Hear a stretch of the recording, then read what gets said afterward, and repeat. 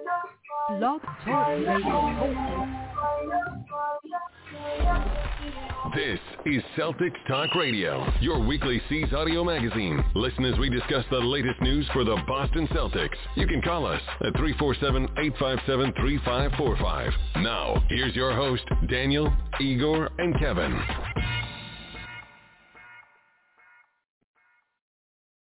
Hey, what's up, Celtic fans? Welcome to the latest edition of Celtics Talk Radio here on blogtalkradio.com. This is episode 305, and again, I am your co-host, Daniel Camacho, alongside Igor Midic, and of course, Kevin Dixon will be with us in just a few moments. So again, ladies and gentlemen, we are here to discuss the latest information or latest stories on the Boston Celtics. Well, Igor, the Celtics yesterday were in a game that has everybody talking and pretty much frustrated, which seems to be the main discussion and the main way we can look at this team every week and every type of show we have in this case.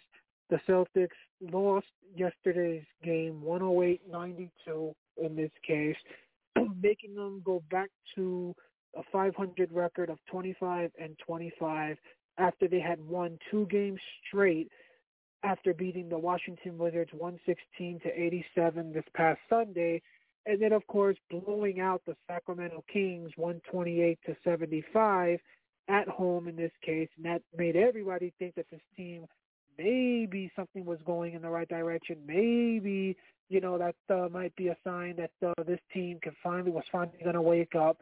And then, of course, that game yesterday again against Atlanta, twice in the fourth quarter, ladies and gentlemen, the team was within 1 point of the Atlanta Hawks, again, in the fourth quarter, 1 point before ultimately shutting it down and losing by 16 points in this case.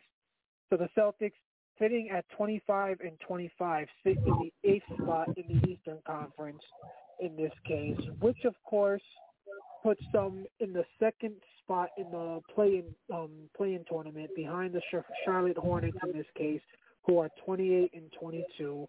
The Toronto Raptors basically are 23-23, basically tied with the Boston Celtics in terms of games behind the first place Brooklyn Miami Heat in this case. But, of course, the 9th spot and the Washington Wizards are sitting in the 10th spot. Your Eastern Conference standings, of course, have the Heat in the first place spot, the Chicago Bulls second, the Cavaliers third, who would have seen that coming basically midway through the season, the Milwaukee Bucks fourth, the Brooklyn Nets fifth, the 76ers sixth, the Hornets seventh, the Celtics eighth, the Toronto Raptors ninth, and the Washington Wizards 10th. Again, the Atlanta Hawks, ladies and gentlemen, you're that team in this case, 23-25, and yet you lose to them by 16 points. So, Igor, we sit just a couple of days. That's the thing, ladies and gentlemen. You're just a little over a week in this case, about a week and a half from the NBA Trade Deadline, as the NBA Trade Deadline is February 10th, and now the mood is to blow it up. That's how everybody says it, Igor. Blow it up. Go on a selling spree. Put all the players at 50% off in this case. And now try to focus on getting draft picks, try to get cap flexibility going forward in this case. The rumors say that the only players off limits right now for the Celtics are Jayson Tatum, Jaylen Brown, and Robert Williams.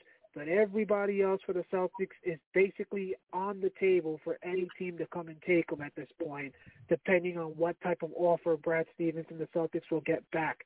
So we will be discussing that obviously on this show with our special guest and any other basically trade talk that we've been hearing. We got audios in regards to the insiders and, of course, other people here in the Boston sports market that have been talking it. So, Igor, any thoughts from you in this situation before we go to our first block?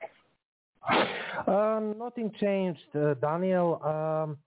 I want to say, and I will discuss, the Celtics media and the Celtics fans have been talking that the Celtics resurrected in January because prior to recent losses, they have won 7 out of 10. Prior to the last night's loss, 7 out of. I have the article. Is the Celtics winning streak real or not? Are the Celtics back or not at the page? About the trade deadline, I mean, my position is the same. And again, this season for me is already over for the Celtics. I know that I sound harsh, but, my opinion is that we must save the season not by doing some blockbuster moves, because I don't think those moves are available, and there is no player and there is no big trade that can save the Celtics season this trade deadline, I'm afraid. I think that we should just sell the veterans, except Jaylen Brown, Jayson Tatum, and we should just tank, or we should just try to hit the rebuilding mode, not from the ground, but semi-rebuilding, just like, Phoenix did a couple of years ago, or Golden State Warriors did, and to get the top draft pick, try to collect the assets, because we must do the serious rebuilding, I am afraid. We will see what will happen at the trade deadline. I say sell, sell, sell. I will explain during the show. Of course, we have the good blocks. We have Jeff Goodman, Bob Ryan, and Gary Tangway for the start of the show. And Michael Felger, the fire starter, alongside Mike Hawley. So let us hear Daniel, block number one. Then we will call our guest, Mike Dinon, from the Celtics blog. Hey, welcome to the Celtics pod here on CLNS. Bob Ryan is off. Jeff Goodman is here. The Celtics finally made a deal. When I saw on social media, Celtics make a deal, I was like, oh, okay, wait a minute. And then I read it, and I went, oh, God. Huge deal. But I wondered, the money surprised me with this. But anyways, the details. Hernan Gomez goes for Bol and Dozier, and it's a salary cap move, as they're saying, right? So I couldn't believe that Hernan Gomez... By the way, Celtics fans, you're not going to like Bol as much as you like Taco Fall. Okay, I'll tell you that right now. Bol, like Taco was like the greatest dude ever. Everybody loved him. Bol, there's some kind of question marks. He's super talented, I guess is the right word, but yeah, he's not much of a player. And so I couldn't believe that Hernan Gomez was making $6 million. I mean, that's a lot of money, I think, for him. But it's not about the deal. We know this deal is like whatever, right. But they're starting to, they want to clear some money. Is this the beginning of Brad retool? I'm not going to say breaking it up and starting over, but retooling the team. Yeah, I mean, you've got to listen. You started that last offseason getting rid of Kemba, right? You did that, and it was a good move in a sense, but you still took Horford's contract back. Now, Horford's contract isn't nearly as lucrative as Kemba's was, and again, they could probably move him. It's only, I think, half of it's guaranteed for next year. So you got to try to get rid of Horford. Josh Richardson's the one other guy that's on the books for next year at a decent price. So, again, not so easy to move. Schroeder's up after this year. Langford has some more money, but he's movable. All these guys are movable, right? And to me, you just want to clear as much as you can to put yourself in a situation that you can add a third guy and have I'm going to use the term loosely here with big three. This isn't Larry, Kevin, and Robert, okay? But this version of a big three, because this version of a big three that includes Marcus Smart is not good enough. We know it's not. Marcus Smart. I mean, is Marcus gone? Yeah, I think you've got to try to move Marcus. And again, like, his contract isn't immovable, Gary, but it's not easy because, again, you've got to be a team that understands the value of Marcus Smart and need that because you can't just give him the keys and say you're our point guard. We've seen that this year. That doesn't work for anything more than a middle-of-the-road. Like, you've got Marcus Smart as your point guard. with 2 NBA All-Stars, and you can't get out of the playing game. So nobody's going to trade for Marcus Smart and think that he's more than he is right now. This is what he is. Robert Williams, to me, is still the guy that I think some people are probably intrigued with, and we're all intrigued with him. Okay, I shouldn't say I'm not intrigued with him. I just don't trust him. He's not consistent. You need trustworthy guys, and he's not that. So I feel like he's the one that you got to try to dangle, and maybe because somebody really likes Robert Williams, maybe you can unload another contract with Robert Williams. The key is going to be, can you unload Horford? Can you unload Marcus Smart? And if you can really, really empty the cupboard with everything not named Tatum and Jaylen Brown, all right, see what else you can. Listen, whatever else you bring in, Gary, I don't care. If you bring a third guy into that equation, a third all-star caliber player, I'm willing to say, you know what, fill it out, because whatever you bring in, is it going to be that different than Aaron Nesmith, Romeo Langford, Grant Williams, Peyton Pritchard, Josh Richardson? Can't you find those guys, Gary, is what I'm saying? Of course. But, I mean, look, Jeff, the thing that I find frustrating, why they're sticking with this process so long, and Brad, I'm not going to trade anybody just for the sake of trading somebody. Look, they had Kyrie. He was supposed to be part of that big three. Didn't work, he goes. Then they brought in Kemba. So everybody buys into your philosophy, okay? So Kemba didn't work. So you got to go. So you got to go find that guy. Why they're waiting? Why they're dilly-dallying? I don't know what's going on. And maybe I'm just being an impatient fan. No, they're waiting because I think Brad understands that's your best bet to go from here to where. He could get incrementally a little bit better if he makes a move now, but unless he clears all this space, right, you're not going to be able to bring in another really good player. I mean, can they get Beal? Is Beal out of – you're still big on Beal. Is that still a possibility? Oh, I love him. I mean, I would have done Beal for Jaylen, but, man, if you could ever bring in – I don't know if the money works, but if you could ever bring in Beal with Tatum and Jaylen Brown, then I don't care. Fill out the roster like I'm saying. Fill out the roster with a bunch of minimum, guys and find some other dudes that, like, you can find a couple older guys. I mean, listen, LaMarcus Aldridge right now, he was out, and he's doing work right now for the Nets.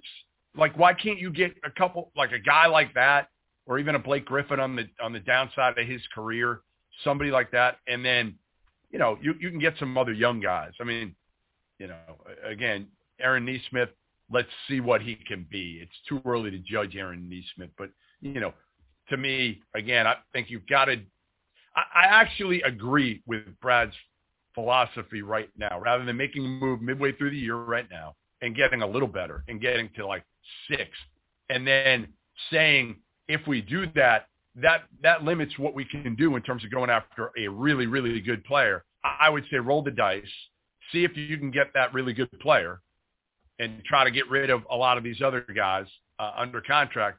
Roll the dice, see if you can do it. And if you can't, you can still do the same thing you do. You're not going anywhere anyway this year. No matter what you do to make yourself a little bit better, you can get out of the play-in. Who gives a shit? You'll get killed in the first round. Right. Okay. Fair enough, Jeff Goodman, man of reason. But if this is the same team next year, I don't blame you. This is where it's on Wick. If this is the same team next year, then it's on ownership. It's on ownership. It can't be. Well, again, I get. He's going out of his mind. Wick's got to be going out of his mind. You would think. I mean, again, you would think so, because it's not that long ago that we thought this team would be competing for an NBA title. I mean, Milwaukee, they have Giannis. Obviously, he's at a higher level than Jayson Tatum. They're both superstars. Milwaukee has Chris Middleton. They have Drew Holiday. They have really good pieces around Giannis. That's the key. The Pat Connaughtons of the world, right? Like, they got, PJ Tucker, like, they've just got the right fit around them, and that's where I think Danny missed. And I'm not blaming it on Brad yet, because Brad has had a short time to be able to make moves.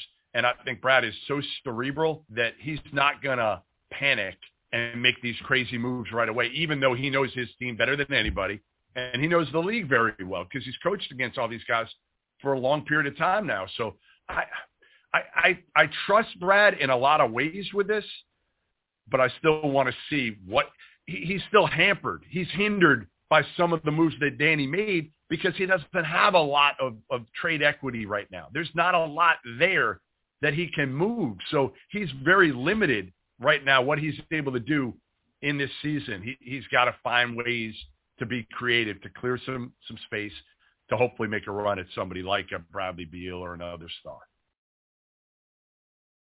All right, according to multiple reports, the Celtics will be extremely active at the upcoming NBA trade deadline. There have been rumors surrounding basically everyone on the team outside of Brown and Tatum. I was reading Steve Bulpett online, the former Celtics longtime beat guy, now writes online for thehevy.com, said basically that they've been hot and heavy to move some of the veteran pieces blocking younger players like Pritchard, Nesmith. Those guys have not been getting Langford, have not been getting on the floor as much because Ime Udoka has a lot of first-year coaches, Mike. Right. Like to want to play veterans because they want to win games. Trying to win every game I can. I don't know how long I'm going to be here. Let me just play with my guys. Shooter, Richardson, whatever. He's deferring to the older guys. So blow out the older guys to get those younger guys more time, financial flexibility, and force Udoka to start developing some young players. Would you like that approach?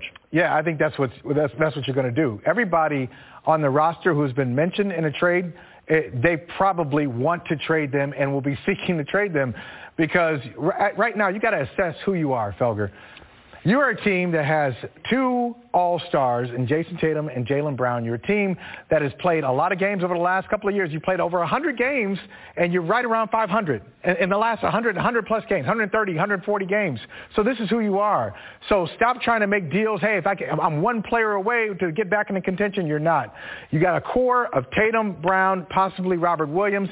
Everybody else is negotiable on the table. So I think they're going to try to trade Schroeder. He's got a very tradable deal. Contract. Marcus Smart it should be looking for a new home, and maybe even Al Horford too. And the other thing I'll say quickly on this is that I think these players, and Ime Udoka has heard them, for the last couple of years, they've talked about, hey, this guy comes in, whether it's Kyrie or any other veteran or Marcus Smart, calling them out, Marcus Morris trying to tell them how to play. They bristled at this leadership from these veterans. And so Udoka probably makes a case to them, okay, if you don't want veteran leadership, you got to become the veteran leadership, and you got to take ownership of this team, and we're going to clear the decks so the accountability is on you. Don't you think it's waving the white flag on the season? Well, what is the season? I mean, I guess for whatever it is, but you are sort of saying this is truly a bridge developmental year, and we're not even going to feign contention. I think you have to make the best deal because, in my opinion, they are a borderline playoff team with or without those veteran pieces, so you might as well see what you can get for them. Now, if you're buying people out, you're not getting good value, not getting like a first or second round pick for some of these guys, what's the point? But if you can you can make some nice deals and still maintain your record, because I think that's what they're going to do. Why not do it? Quickly, final thought. Bulpett had a source in there that said, we're not sure if the last couple of games might change their mind. This is the first time, one of the few times all year, they've had their full lineup, all the starters, all the rotation pieces.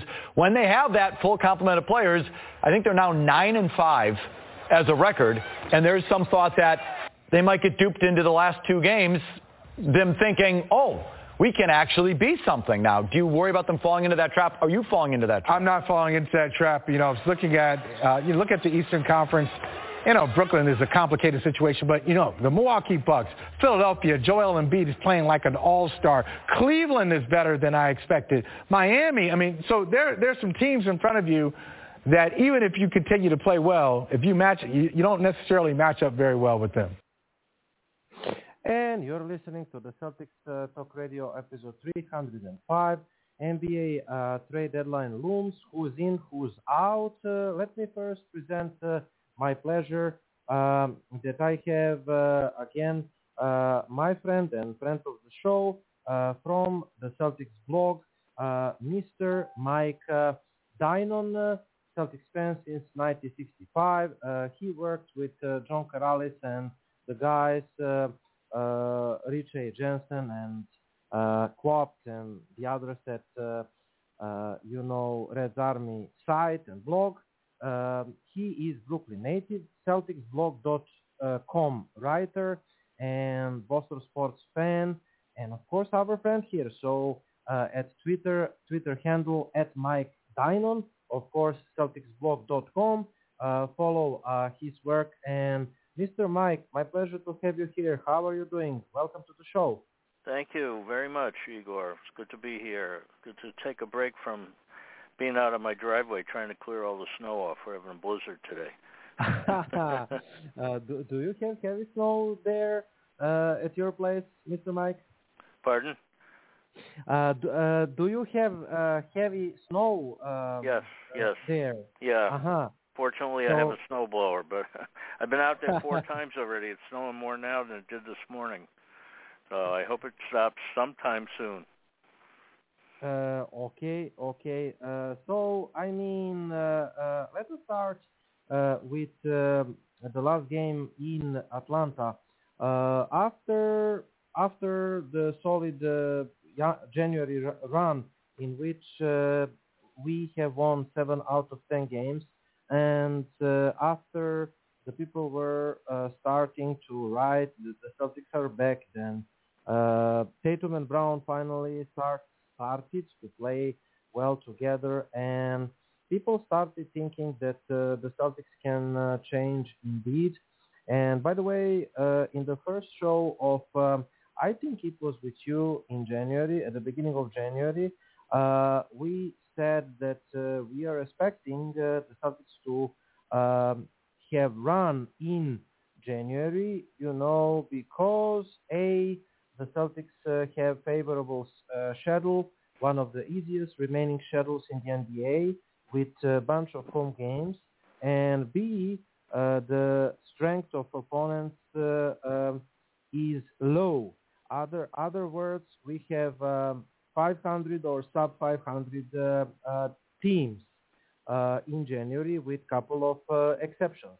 Of course, we had really good wins, like the win against in that run, 7 out of 10. We had very good wins, like the win against the Suns. Then, of course, Chicago Bulls. Now, I will not enter into structure of those wins, to say that way.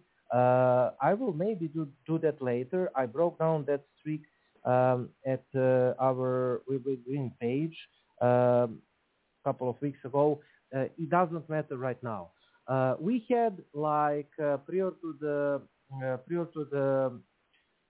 Atlanta loss, we had 2 wins against Washington. It was really solid win against solid team Washington. I cannot say that Washington is juggernaut team.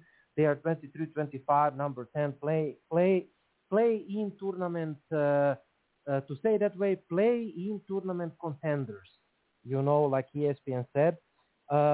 So, they are currently number 10, but we defeated Washington in solid win at their home place, DC, 116-87. Jaylen Brown, Jayson Tatum played great.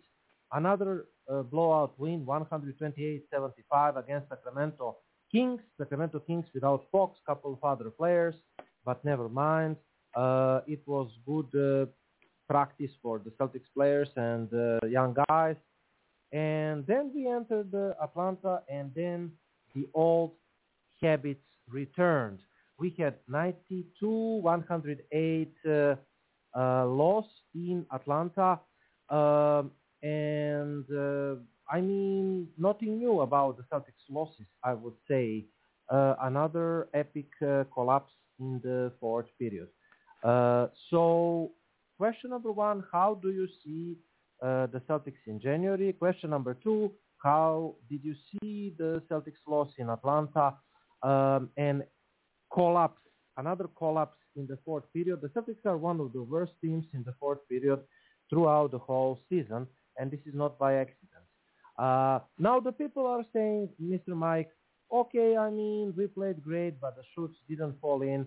Listen, I understand, but one game shoots are not falling in, another game shoots are not, but 50 games the shoots are not falling in. This is not possible, okay? The Celtics are just not good shooting team. That's what it is. The Celtics are bad shooting team. When you look at statistics from Georgia, 7 and 36 for 3, 19.4% for 3. I will repeat, 19.4% for 3. This is horrible. The Celtics are redefining the word of bad shooting team. I must find another expression for bad shooting because of those shooting nights for the Celtics. We shot it 35% field goal, you know. So it is accident when you shoot bad one game, okay? 2 games, 3 games, 5 games. But with the Celtics, I said, according to the law of the big numbers, Mr. Mike, out of the 10 games, even if you and I shoot open shoots, 10 shoots, 30 shoots, in 1 of 10 games or 2 of 10 games, we will shoot 70% for 3, okay? We will shoot the lights out, even if we don't practice. This is the number of big numbers law, right? Mm-hmm. But the next game, we will shoot low because we are not professionals and because we are not practicing, right? And the numbers at the end, when you took the middle number, the numbers will fall exactly where you are. You know, 35% shooting team, 40% shooting team, depends on your quality, okay? And that's exactly what is happening with the Celtics. They had the games in which we are shooting the lights out. Phoenix Suns game, Sacramento game, or I don't know, you pick the game. But the other games, we are falling into that average land or under average land, like in Georgia. And when you put the sum of it, after 50 games, the Celtics are bad shooting team. And there is no doubt in that. Your thoughts? Yes, absolutely. You can't argue against that. I mean, they shoot not well, not well at all. And yes. The one thing that is crazy is that they're so inconsistent, mm-hmm. and it's been going on for 2 years. That's why they are a 500 team for the last 2 seasons. But you never know which team is going to show up, the good Celtics or the bad Celtics. Because, like, mm-hmm. this past week, you could say, well, look, they won at Washington, and they destroyed Sacramento. They were up 60 at one point against Sacramento. Mm-hmm. Well, Sacramento's a bad team, and Washington is a better team, but they've been in a slump. They're declining. So it appears you're calling back into a live show. So you got those 2 wins.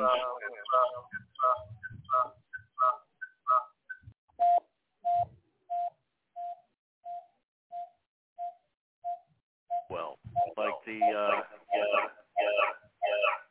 Minnesota game, where they had a lot of the whole bench played and the whole starters were not able to play, and they won anyway over the Celtics.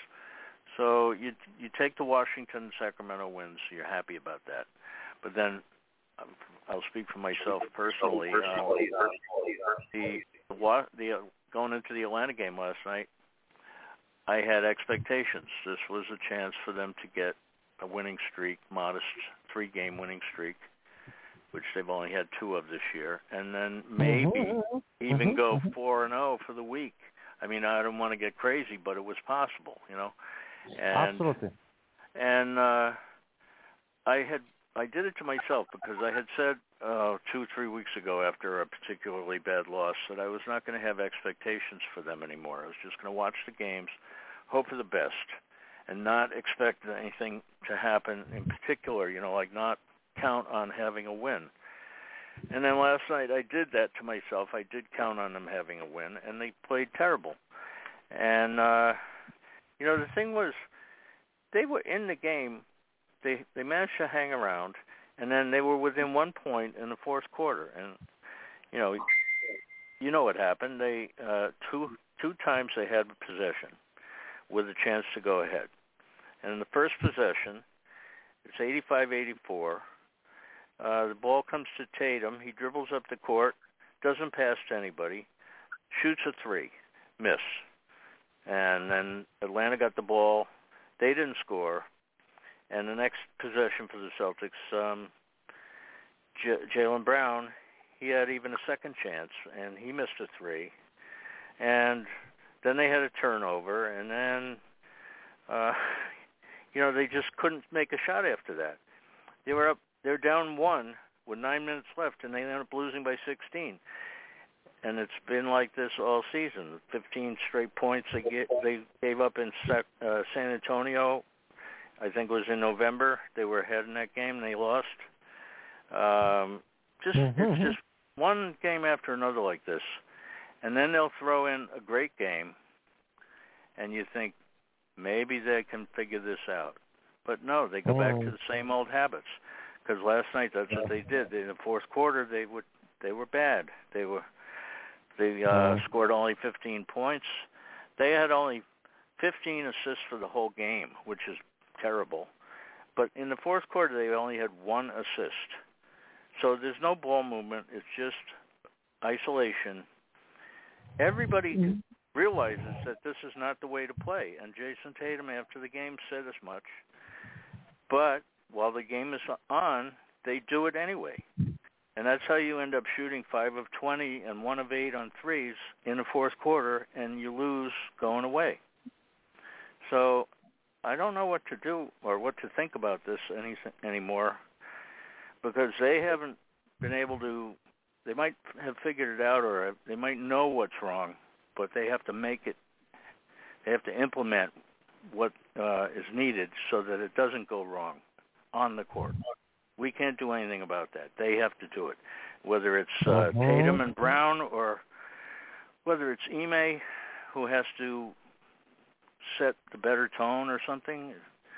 It's baffling. But it's been going on for 2 years, and I don't see any end to it. We'll see what happens tonight. They're playing in New Orleans. New Orleans has a bad record. They are 18-30. The Celtics just beat them at home a couple of weeks ago. 5.5 points. We're favorites. Yeah. The Celtics should win. They should win on paper. On paper. But let's see. You can't count on anything. Absolutely. Yeah, you mentioned the odds. If I was a betting person, I would have gone crazy by now, because how do you predict what they're going to do? You can't. I'd say just stay away from them. They're a stay away team. A couple of informations about Atlanta game. The same old discouraging habits emerged. The Celtics 108-92 loss. Then the Boston dropped back to 500. Again, everybody was ready to go against another sub-500 team, because Atlanta is 23-25 or 48% team. Who has plenty of work to do in the standings, just like the Celtics. Yet the same old story played out. Poor shooting. The Celtics shoot under 20% for 3-point range for the fourth time all season. Like I said, 90%. And mark that leads to the NBA. Outside of the smart 2 of 4, no one shooted better than 25% for 3-point range. With the team's all-stars, Jaylen Brown, Jayson Tatum combined 4 of 17 for threes. Sloppy, isolation-heavy basketball. Boston ended up with more turnovers, 18 than assists, 15 in this contest against 29th ranked defense in the NBA, as the Hawks loaded up the paint against Boston scorers. And by the way, when I'm talking about that, I think somebody said, Joel Embiid, I think, that against the Celtics, if you loaded up the paint with your center, you are just in the pick and roll coverage, sliding your center at the paint. And when you are letting the Boston to shoot, then you have the good chance to win. Once again, Jaylen Brown 7 turnovers and Tatum 5 turnovers. They have 12 out of 18 turnovers, where the main offenders and the front of they attack the basket without match of the plan on main occasions. Fourth period breakdown. Despite plenty of ugly basketball offensively, the Celtics still found themselves into the game, trailing by 1 midway, 7 minutes in the fourth. However, Atlanta went on 19-4 run over the 7 minutes plus stretch as Boston's offense fell apart at the seams yet again in critical moments. Tatum missed the threes, Brown turned the ball over, and all of those miscues quickly turned competitive game to blowout with Ime Udoka throwing the towel 3 minutes to go by pulling the starters out. After getting outscored 28-15 in the final frame, Brown was blunt in the post-game show. And I will stop there. Do you have some comments more about Atlanta, or to go away from that game? Maybe. Yeah. Well, about Atlanta, they've been struggling this year, and they are still below 500. But now they've won 5 or maybe 6 games. I'm not sure which in a row. Yes. So they are figuring it out. They did the same thing last year. They were down in the standings, and then they had a good second half of the season where they surged up into the top. I think they were 5th in the East, and they made it to the finals of the East. So they figured it out, and it looks like they're doing it again. And I want the Celtics to do that too. What's stopping them from doing it? Because they say all the right things after the game, but when it comes down to it, then they don't do the right things. It's like, what are they thinking? I can't understand it. I don't think a lot of us can understand it. So anyway, that's about Atlanta. Okay, understandable. I have just one more question. I will let the guys to ask you. I can ask you many questions, but I will let Kevin and Danny to speak more. We heard the different breakdowns what the Celtics should do at the trade deadline. We heard Goodman, then Bobran, and what is his name? Gary Tangwe, yes. At the first audio, then we heard Hawley and Felger in the second audio. Now Goodman said that he understands kind of what Brad is doing, that there is no move. The Celtics fans, majority, I don't know what do you think about it at the page. They think Felger was talking about it. That the Celtics could fall into the trap to buy right now to get a little better, to get into position like 5 or 6 potentially, maybe, then lose in the first round, and later not being able to make the big moves in the summer or the next summer. He said that he would understand if Brad stands the pat right now. And Felger said that the Celtics should offload the veterans and kind of do semi-tanking. I don't know how can you call this Celtics run. This is not tanking, but whatever it is, he thinks that the Celtics should offload the veterans and, do semi-tanking and get the pick, hit the rebuilding button, not from the ground, of course, keeping, like we heard, Jayson Tatum, Time Lord, and Jaylen Brown. What do you think buy or sell is the best approach for the Celtics. And one note that Gary Washburn said something that is puzzling me. Quote, I don't think Gary Washburn at the CLNS media said, quote, I don't think it will be smart if the Celtics are selling the players. The Celtics must be buyers, according to Gary Washburn, because, quote, it would depress the fan base. What does that mean anyway? But never mind. What do you think about it, Mr. Mike? I think what it means is that we've been hoping so long to get to the top, and if you now decide to give away a year. My point is, sorry for interrupting you, Mr. Mike, that Brad Stevens and the ownership, at least I'm thinking that, should do what is the best for the Celtics as a team, as a franchise. And who cares what the fans think? I mean, yes, they care because the fans are buying items and supporting the team, buying, tickets to the TD Garden, jerseys, etc. But, I mean, I think that the franchise and the management must do what is the best possible for the Celtics' franchise to get back to the track as quick as is possible. Right? Yeah.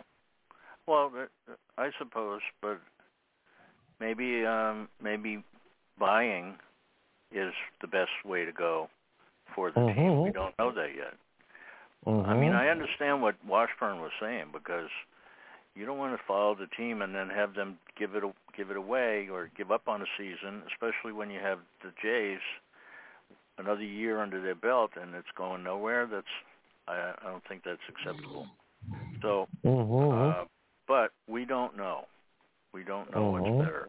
I would like to see them get rid of a couple of guys, in particular Schroeder. I didn't want Schroeder in the first place. I think I may have said that on this show before. Yes. And the reason was because we knew that he would take time from Pritchard. And that's what's happened. And I think Schroeder, in the early weeks of the season, he played hard and he was scoring a lot, and he made a good impression on the fans. I think everybody thought, oh, maybe this guy is pretty good. But it's not been happening lately, and is there anybody who is not annoyed with this walking the ball up the court thing, walking the dog, I mean, everybody's sick and tired of that by now. So everybody that I hear about it anyway, it would be the best thing for the Celtics to move on from him. I don't believe that he's going to stay anyway. He doesn't want to stay here because he could get paid somewhere else more when he has another contract. And I just don't think having him here helps. You could say the same about Richardson, but he's been a little more consistent. He's playing well, Mr. Mike, but I don't think that Schroeder is the solution for the Celtics starting point guard, okay? No, definitely not. Maybe he is the solution for the backup point guard, but do you really want to play the Schroeder as your backup point guard, like you said, when you have Peyton Pritchard, who deserves more minutes, in my opinion?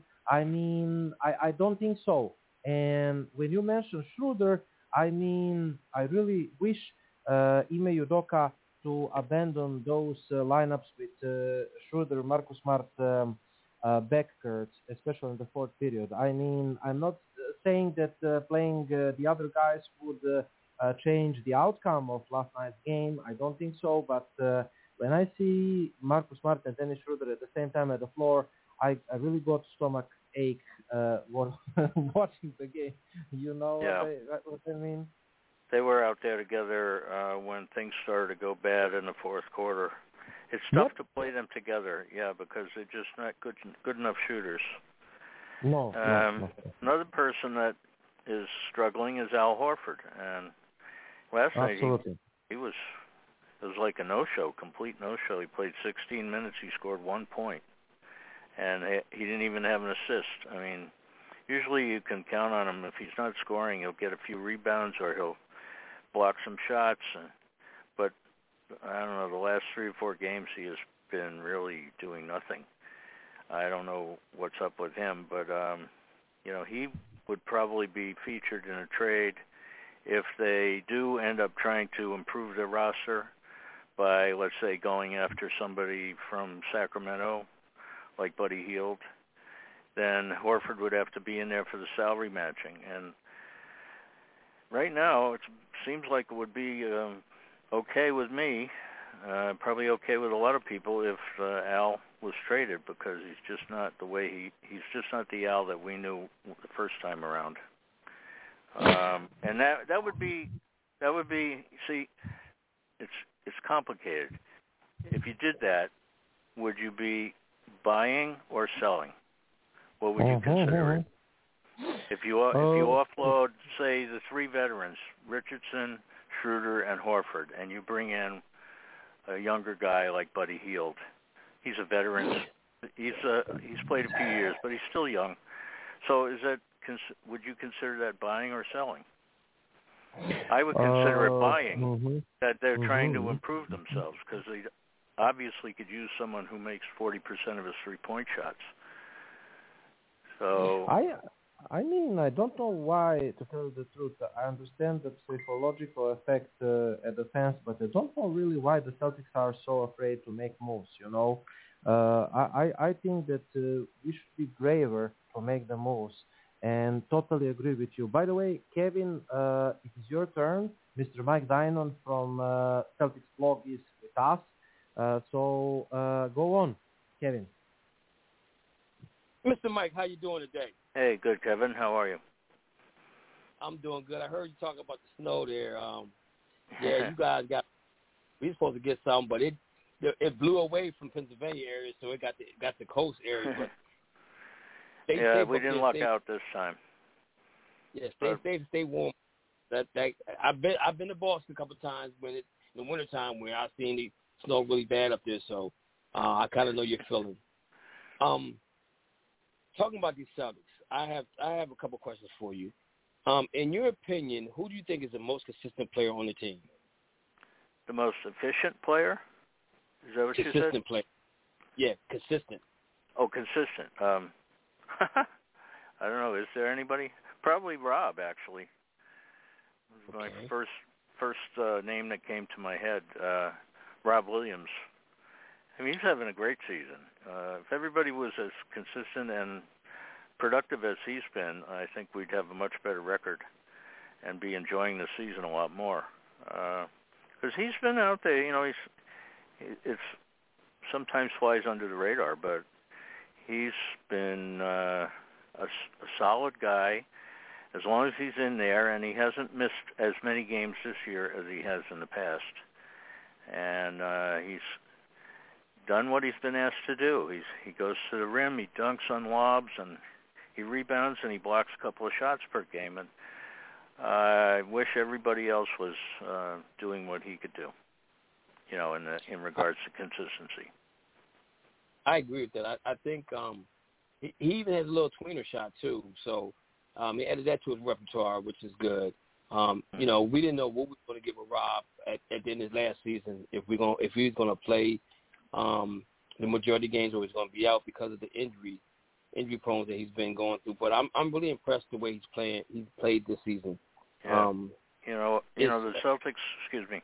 I just wanted to throw this in. The Celtics have the Red Auerbach Award at the end of the season, and it's supposed to represent like the player who shows what it's most like Celtic pride, or what's important about being a Boston Celtic, the player who best represents that. And I have a good feeling about Rob winning that this year. It's gone in the past to people like Smart and Tatum, but I think Rob is deserving. Okay. And that brings me to another question that you said. Okay. Hopefully they'll come back to me.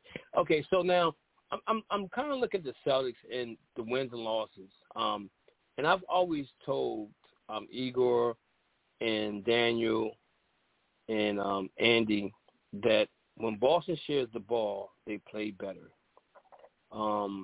The game against Sacramento kind of was a blowout, but they had 32 assists in that game. The game against Atlanta, they had 17. In most losses that they have, they average between 17 and 19 assists a game. And I'm trying to figure this thing out as a basketball player myself.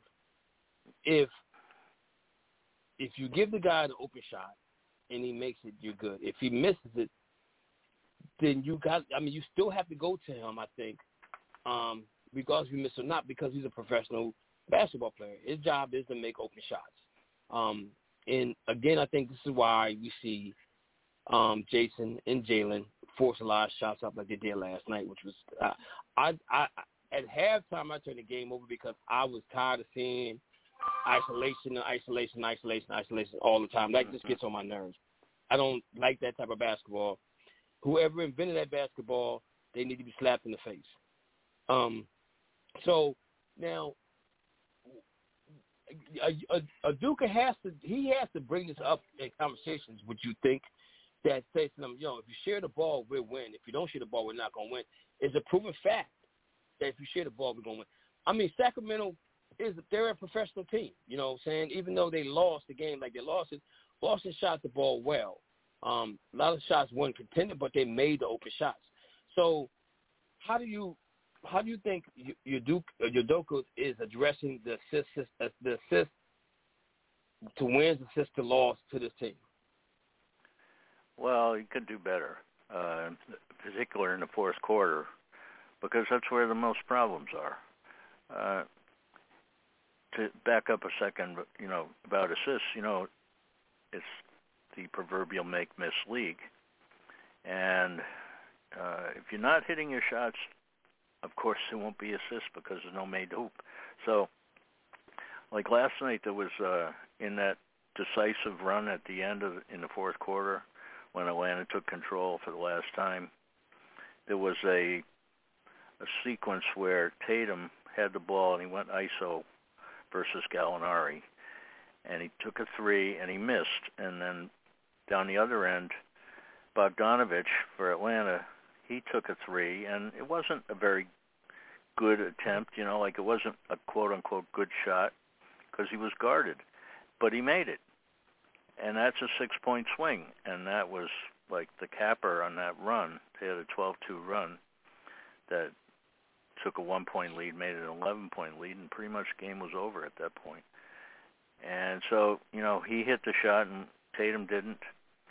And so Atlanta got an assist, and the Celtics didn't. So, but the more distinct point in that is that in the fourth quarter, especially, that's where Tatum and Brown continue to do ISO, and Schroeder does it too.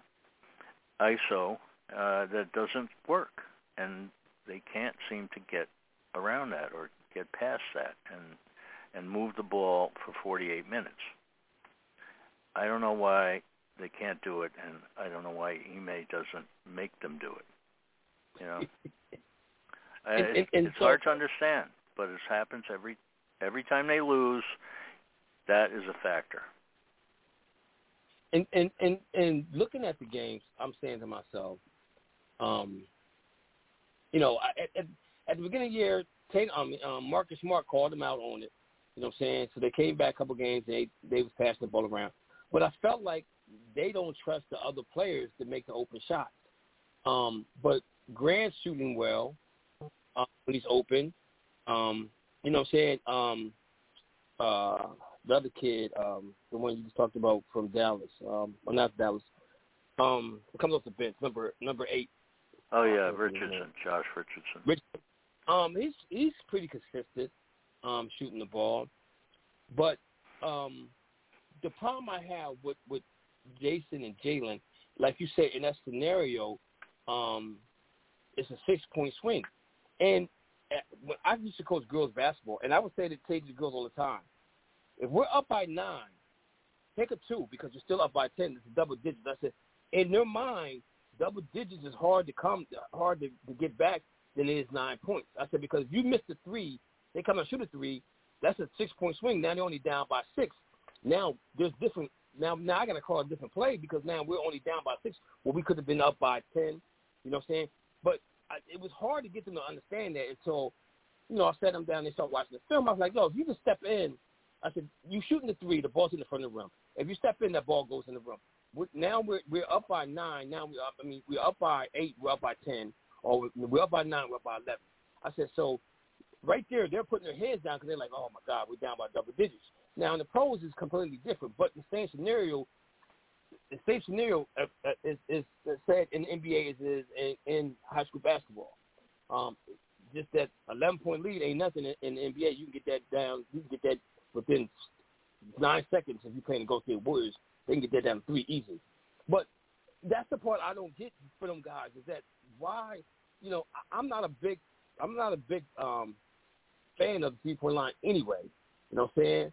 Because now everybody and their mother that plays basketball from the smaller kids, AAU, all the way up to the pros, think that they can shoot a three. And everybody can shoot threes, but they swear they can't, And I think that kind of ruined the game of basketball for some fans, more me, less, when they do shoot the three and they can shoot a two, and that puts us up by 9. Puts us up by double digits. And in that scenario, what you're just talking about, if he hits the two, we're good. But I didn't see the play, but I'm pretty sure it was probably a deep three. He sidestepped the deep three, and his hands probably didn't fall through in the cookie jar, and that's where the ball came out. Because when he fall through with the cookie jar, more likely his shot goes in, than go out. Because I kind of watch him a lot shooting the basketball. So I totally get where you're coming from with that right there. My other question is, I know you talked about Schrader being traded. So I think we all in the group are concerned about who's going to get traded and who they're going to get back. And I remember talking to Igor when the Boston Celtics drafted Jaylen Brown and then go after Buddy Hield. And I said to Igor, I said, yo, I like Buddy Hield and I like Jaylen Brown. I said, that kid can shoot the ball. I said, I've never seen Jaylen Brown play before, and I watched some of his film. I was like, okay, he's gonna develop into he's a good defender, but he gotta learn how to shoot. I said, and that's gonna take a couple years. But Buddy Hield was shooting the lights out the ball when he came in the league, and I think that's where where Danny Ainge made a mistake by not drafting Buddy Hield at that point in time because I really wanted him. So if he does come to Boston, I think he's a piece that they actually really need. Because he could be that third scorer, and he shoots high percentage shots from the 3-point line, which I love. I love his game, Mm-hmm. But other than Buddy Hield, who else out there? Let's say Marcus Smart's the point guard, but we need another point guard. Who do you think could be a point guard that we could trade for that doesn't shoot first but pass? That pass first and shoots when he needs to shoot. Type of guard out there for the Celtics right now. Well, let me, before I answer that, let me go back to the subject we were on right before that. I just wanted to make a comment about that. Okay. We were talking about the shooting, and I looked at Tatum the last 3 games. He had 50 points, in the Washington game, 51, and he had 36 points against Sacramento. And he didn't even play that many minutes.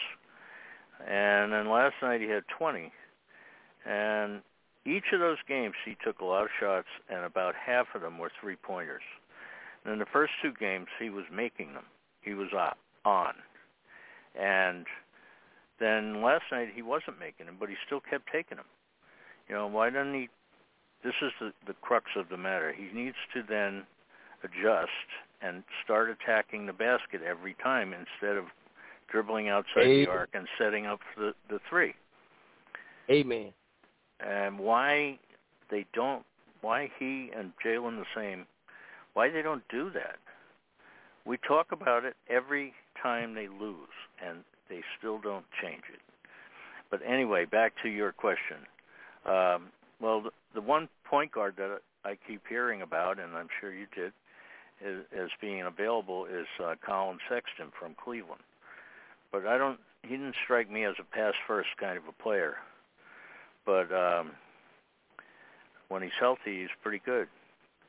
I don't know really. I mean, I'm not as concerned about the point guard as about the shooting. I think Nesmith is, when they drafted him, they thought he would be the next Buddy Hield. You know, because he was pretty much the top 3-point shooter in college, from what I understand.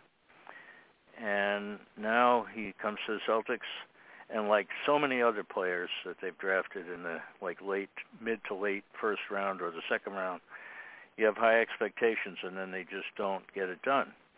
And it's hard for him. I understand. He gets jerked around. He doesn't know if he's going to play. He doesn't know how many minutes he might get. He might get none. And then the next game he might get 20.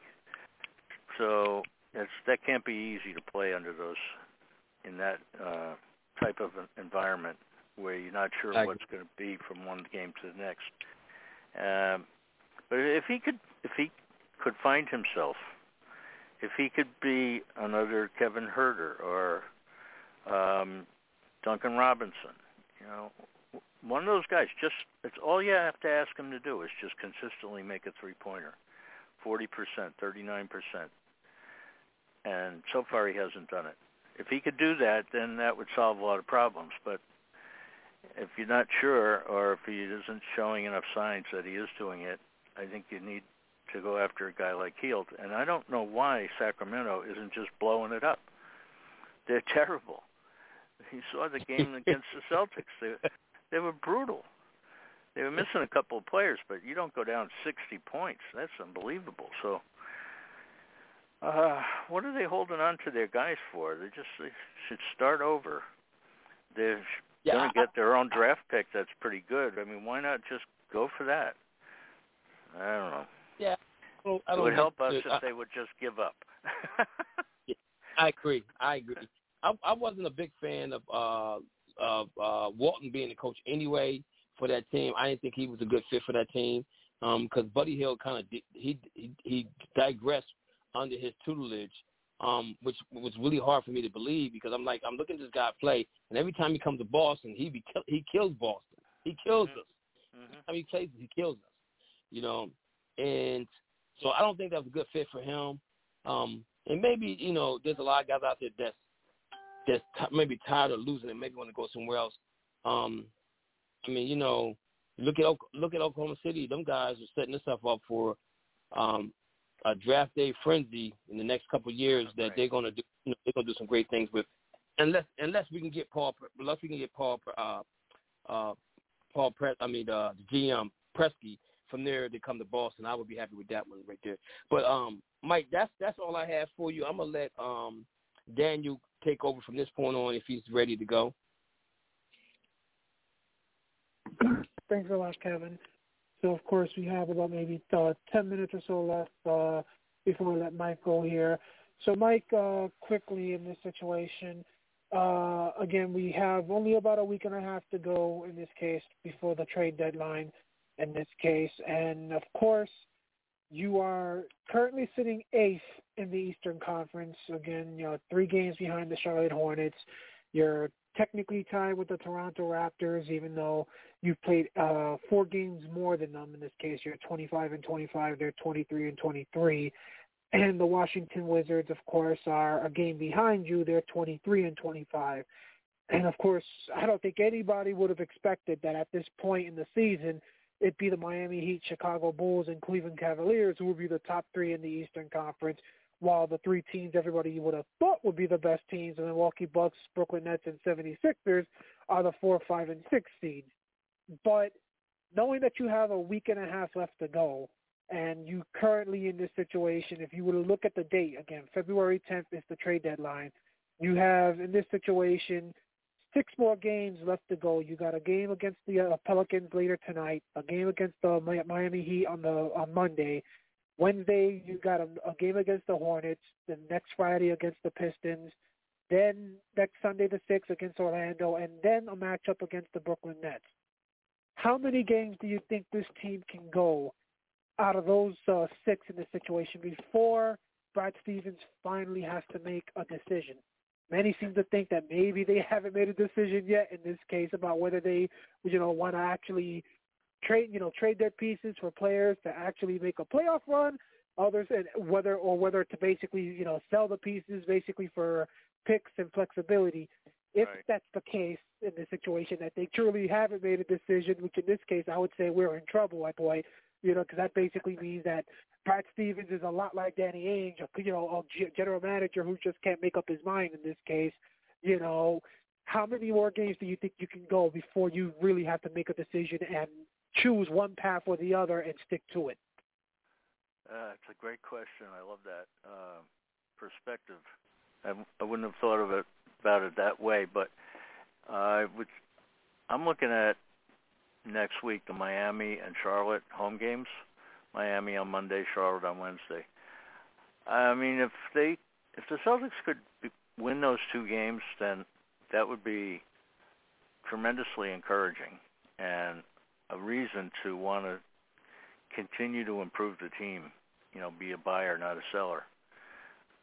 So maybe after the Charlotte game, you see what happens in those games, plus New Orleans tonight. And that might give you an idea of what to expect. I mean, even if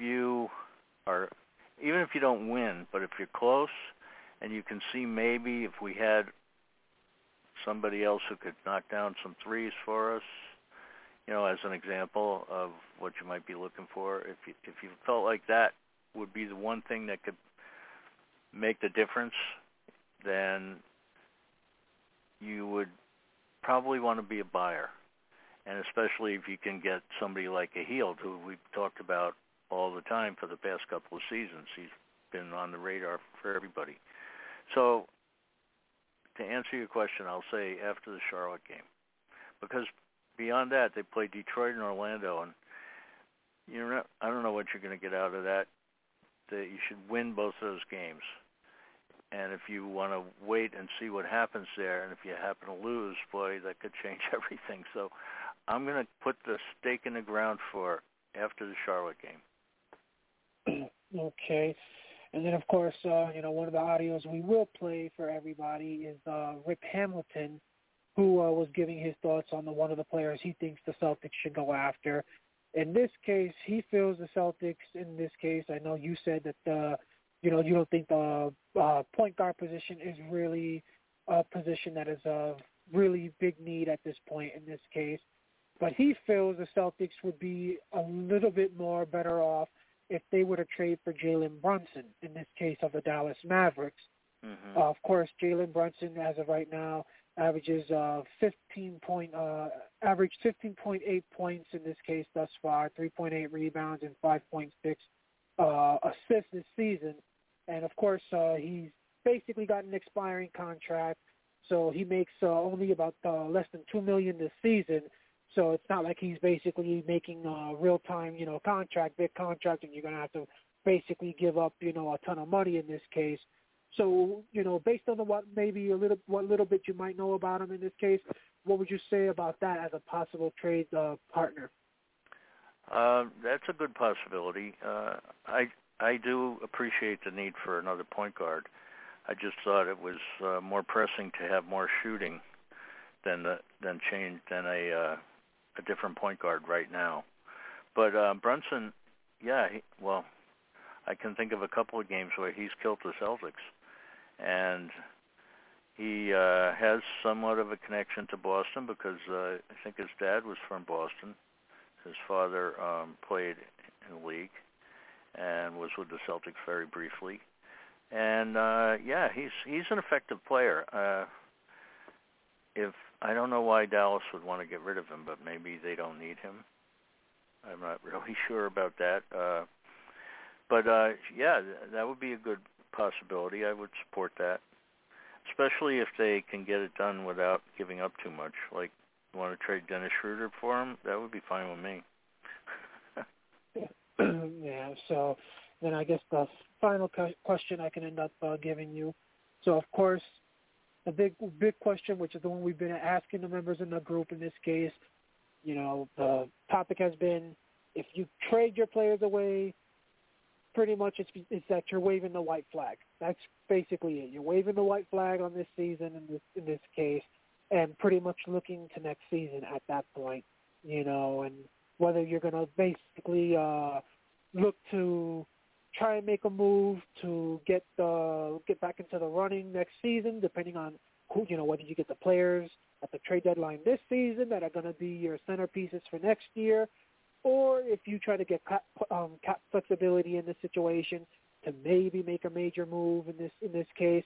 One of the big names, if I'm correct, has been the possibility of making a move for Bogdanovich to try and get his contract, because it would expire in this situation after next season at a time where a lot of the Celtics contracts are going to expire, like Horford's deal would expire at that time, along with many others. And at that point, the only players on this team would be Tatum, Brown, and Time Lord. If you were to basically deal Marcus Smart and Dennis Schroeder for him, and of course that's been one of the rumors that has been out there on social media, those two guys for Bogdanovich. So if you had to basically, if you were the general manager for the Celtics team, what is your preference? Do you trade for a player right now, or do you basically trade for draft picks and flexibility going forward? Well, I don't want to have to go through another rebuild. This is me personally. Maybe that would be the best thing for the Celtics, but I would hope as an individual that they would not do that. I would rather see them try to improve the roster and come back, even if it's to come back next year stronger. I just don't have the desire to go through like tearing it down and starting over. And as I think I said earlier, I don't want to have another year where you have the Jays together and you don't do anything to improve the situation. I don't think that's a good idea. So I am in the buy camp. I want the Celtics to make trades in the next week and a half so that they improve themselves instead of just mailing it in or flushing the season down. I don't want that to happen. It might be because I'm older and I don't have that much time. I don't know. But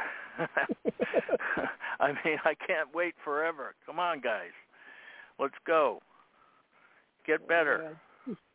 Trust me, I think I don't think it has anything to do with old in this situation, because you got people like me, Edgar, and Kevin in this situation who have shown ourselves to be impatient, and trust me, I'm only 31 years old in this case, so you got plenty of people in our group who seem to get upset with us because we're showing that we got a lack of patience in this case. So I don't think age has anything to do with it. I don't think it's a problem to have lack of patience. I want to have something happen. I want them to be better than they are. And let's get it done sooner than later. I totally agree. So again, Mike, I would like for you to let everybody know where we can find you. I've been contributing to Celtics blog, not very often, but I do an occasional game write-up, and I chip in on sometimes when they have a round table on any particular subject. But I'm on Twitter at Mike Dynon, MikeDYNON, and I'm always looking to talk Celtics and Boston sports. So if anybody wants to hit me up there, I'd appreciate it. Okay, so Mike, thanks again for joining us. And okay, stay guys. safe out here in this blizzard, buddy. Thank you very much. I appreciate being on, and take care. Let's go Celtics. All right. So again, ladies and gentlemen, that was our guest, Mike Dynon, and we will now go to block 2 in this case, which will include Felber and Holly talking smart for flexibility in player. Again, just the same topic I was discussing with our guest in this case, along with a couple other audios in this situation. We will be back with you in about 15 minutes or so in this case, as we will take you right up to game time between the Boston Celtics and the New Orleans Pelicans. A 53-point win over the Sacramento Kings. All right, Tatum and Brown, nearly a one-man team for the Celtics. Boston's two stars combined for 66 total points. The Kings, as a team, managed just 75. And before I talk about the Celtics, Felger, like, this is a bugging me this for my life. The Sacramento Kings, It's just amazing how some franchises just never figure it out. Never. I don't know who their equivalent is. Like old school would be like the Quebec Nordiques, like a ton of first-round picks, number 1 overall, number 3 overall, number 5, and they just never get better. Just what a pathetic franchise. There's a pathetic franchise, a pathetic team that also quit. And so it's probably like 2 months ago. I mean, it's kind of a useless game in terms of the Celtics, but I'll say this.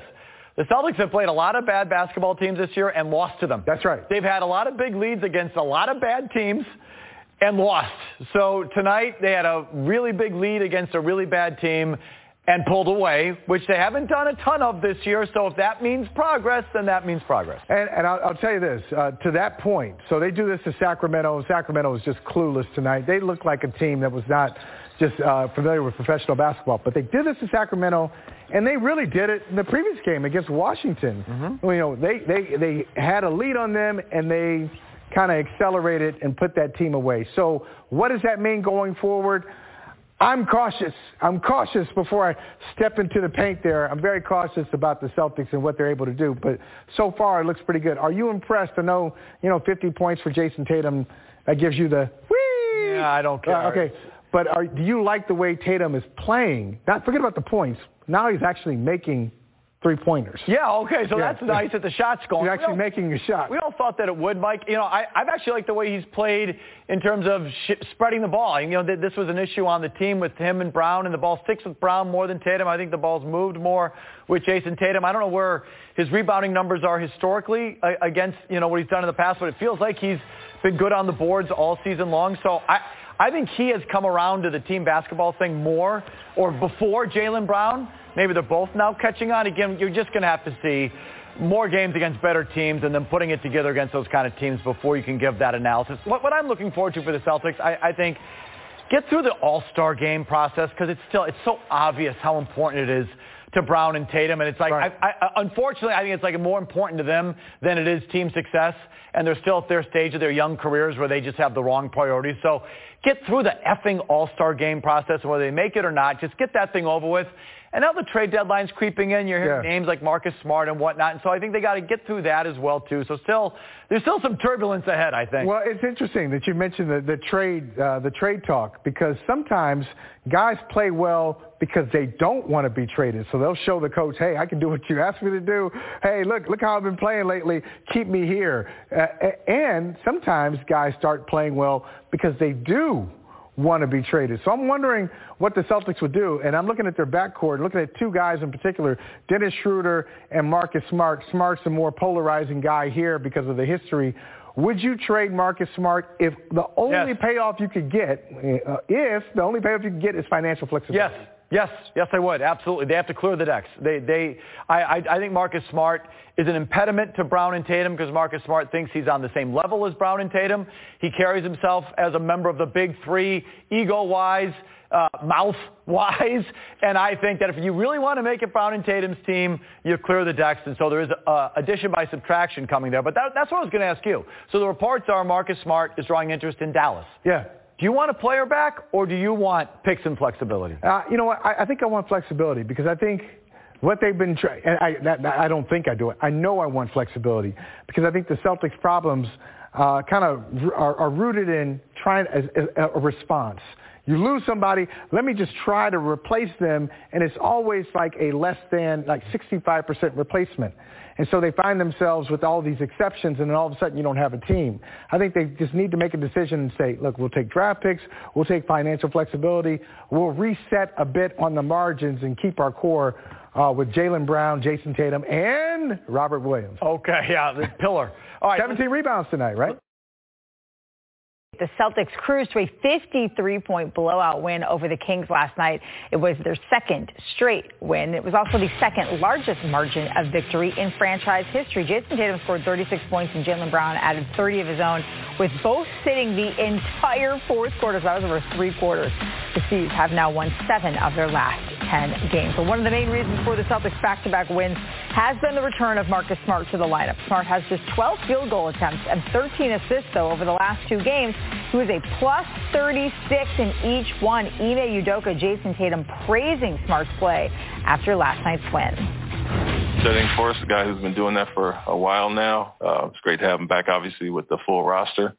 It feels like we can come in layers and waves, so to speak, with all of our guys back off the bench and guys kind of in the normal role that they played earlier in the year. So we don't have to rest and guys don't have to take those breaks on the court. His defense obviously is high level, but also organizationally getting us into things that we need, pushing it with pace. The pace we played at tonight was great, and he's a huge part of that. Whether he, is putting the ball in the hole or not, he knows how to impact the game, and he's been doing it for a very long time. So obviously, we're a better team when, he's out there, just getting stops and making plays for other people. All right, time to play a little game of buy or sell, and we begin with Chris Forsberg and some Celtics talk. So Chris Forsberg, buy or sell Marcus Smart. Look, come to Jesus moment. He is a changed man. He's doing everything the Celtics want him to do so he can stick around. So I'll buy, but I don't think this is like a last two games thing. I think he's been pretty good the entire season now. Certainly they've had injuries and he's felt the need sometimes to go outside of that new way, right? Like then still get up a lot of shots. But I think he also recognizes he, as much as anyone, has struggled with his three-point shot down to something like 30.7% on the season. And that's an area you'd love to see him improve in. But nights like last night where he just is okay, playing defense, pushing the pace, passing up a good shot to get a great shot is the Marcus Smart that this team can ride forward with and who could be a core piece of this team. I'd like to see it over a larger stretch against better opponents and really show me that he can accentuate the talents of the Jays. But especially the last two games, it's been a little bit remarkable because while I liked a little bit of the glimpses of Point Tatum while Smart was out, it just really opens things up at times to have a playmaker like that on the court. Well, you mentioned, could he be a core player on this team? You wrote about this today on NBCSportsBoston.com. So buy or sell. Is it time to trade Marcus Smart? Because even one day after this performance, you were still like, well, maybe it's like a good time to ship him out. Hey, sell on that one. So here's the thing for me. I understand the conversation, right? Marcus Smart is the Celtics' best tradable asset. You're not trading Jayson. You're not trading Jaylen. You're not trading Robert Williams.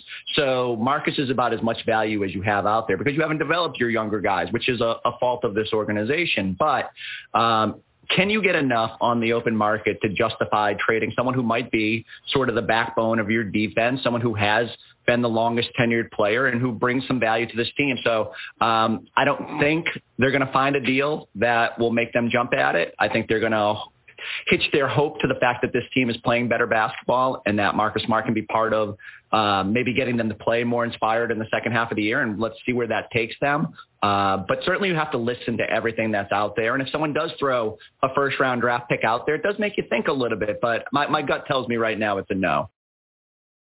Chris Mannix, Amina Smith here with you. And the Celtics fall to the Hawks 108-92, and it looked like the Celtics, they had a chance in this matchup, Chris Mannix, to win this game. But big picture, what did the Celtics show you out there on the court tonight? That they can play one good quarter of defense in a game like this. That's really, to me, where this game was decided. For three quarters, first, second, and fourth, the Celtics were pretty bad defensively. Then the third quarter came around, and they were brilliant. It's what got them back into the game. They just weren't able to sustain it going into the fourth, and here we are, another tough loss. Yeah, and the Celtics, just like you mentioned, in that third quarter, they were able to get back into it. They outscored the Hawks 30-18. What did they really get right in that third quarter to really give them a chance? Well, Jayson Tatum and Jaylen Brown got it going, both 3 for 6 from the floor in that quarter. They were attacking the basket, going to the rim, getting easy buckets, and Jayson Tatum got that three-point shot going in that period. He was making buckets, and Brown using that athleticism to get to the basket, not settling like we've seen these guys do at times before. They just got hot. And I think a lot of that defense translated into good offense. We're going to have to take the ball out of the bucket every single time down. They were able to get easy opportunities. They took advantage of it. And when you talk about that defense, I know at halftime you wanted to see more out of that Celtics defense. Just what adjustments did they make coming out of halftime? I didn't see any big adjustments, just that they were playing with the kind of defensive intensity we're used to seeing this team play with over the last month or so. Remember, they're number 2 in defensive efficiency in the month of January, top 5 overall this season. I know Atlanta's very good offensively. Trae Young is a brilliant offensive player, but what you saw in that third quarter where the Celtics clamped down, they held the Hawks to 18 points. That gave me reason for hope going into that fourth quarter, and then it just kind of unraveled. Give credit to Atlanta. Again, a very good offensive team, but I saw two versions of the Celtics in the second half. I saw one in the third and a different one here in the fourth. And in the fourth quarter, the Celtics, they came within 1 point 2 times. They had a chance to win this game, Chris Mannix. Just where did they let go of the rope? I mean, again, just on the defensive end of the floor, they let it go. Let Trae Young get off, get some momentum, go into the basket. This guy, Bojan Bogdanovic, killed them. Danilo Gallinari destroyed them in this game. He was all over the place. Just didn't get the kind of consistency that you needed for this team to be successful. And when you talk about this fourth quarter, and we talk about this all the time, the Celtics not being able to finish games, did it just come down to aggressiveness and just, making sure that they get the job done? Yeah, I mean, it's a little bit of that. I mean, but they're just all over the place in this game. I just didn't see the type of consistency, especially defensively, for them to earn a win like this. And well, Scal, obviously, joining us here on the desk. Scal, what did you see? You just arbitrarily, you just decide when you're coming out here. You were supposed to take the middle. You weren't supposed to come out until the next segment. Scal just strolled up in here, grabbed the chair. He's like, I'm going to sit down and talk about tonight's There's a guy that runs this place. I looked at him, and he said, Is that exactly what happened? That's all I need. What do you think I need? I see out the corner of my eye, Scal just grabbing a chair, just slowly rolling it over. I'm trying to pay attention to what Mannix is saying. Wait. So we got Snowmageddon coming, and I got to get out of here. Wait, what about the rest of us? Aren't you guys staying in a hotel? That is true. No. You're going back home? I'm going home. All right, so I'll tell you, when the Celtics made that run, it was a combination of stopping Atlanta at the rim and then getting out and getting some easy baskets. And that was I thought that sort of changed the third quarter. And when they defended the rim at a high level, then they were able to get out. But I don't think we were going to win this game. Trae Young was just sort of toying with us at a certain time, and he just went to another level, as you saw in the fourth quarter. Now, what happened, with the difference, the first half, when Atlanta shoots 50% from the floor, 40% from three, they come out in the start of the second half, and it's like a different mindset. They had defensively locked in on Trae Young, on Bogdanovic, on Gallinari. But how they tend to let go of the rope at times is maddening, because they shouldn't be giving up. I don't know what the final numbers were in that fourth quarter, but I think it was like 30-18 or something like that, some big number. They just let go of the rope there. That's what drives me crazy. If they miss shots, I kind of understand that at times. They're not a great offensive team. They can be, and we do this all the time, be a great defensive team. That fourth quarter, they let it go. Today, let me ask you, just with John Collins by himself, we didn't have an answer for him. No. What they would do, so throughout this game, they would switch. And then you have a matchup, and Atlanta would go to that matchup. That matchup today was John Collins, and John Collins worked us in the third. So the rest of the guys were resting, like Trae Young, and then in the fourth quarter, that's where they went to. So even though we are a good defensive team collectively because we have versatility, when they have something that they can go to, it's going to be we have to shoot the ball well if John Collins is working us in the paint the way that he did. But also, we know that this Hawks team, they aren't good defensively. Why weren't the Celtics able to take advantage of that? Well, our problem, we have a big problem with shot blocking centers. Okay. So you have to, here's the challenge with that. And so if you said, what is the biggest challenge with the Celtics? It's, in my opinion, it's making the decision with the intent to drive and score and dunk it, but being able to check off, we call that a rim read, and then kick it out, right? Anytime we play a shot blocking center and we don't have that aggressiveness, we don't play well. Indiana with Miles Turner. We had times when Valanciunas against New Orleans in the first half, but when teams have big time rim protection, we have to play a certain level, and we have to be able to make those decisions, and you have to put teams in rotation, and your passing has to be on point, and you have to make shots. We just didn't do that today. Yeah, they definitely did not do that in tonight's match.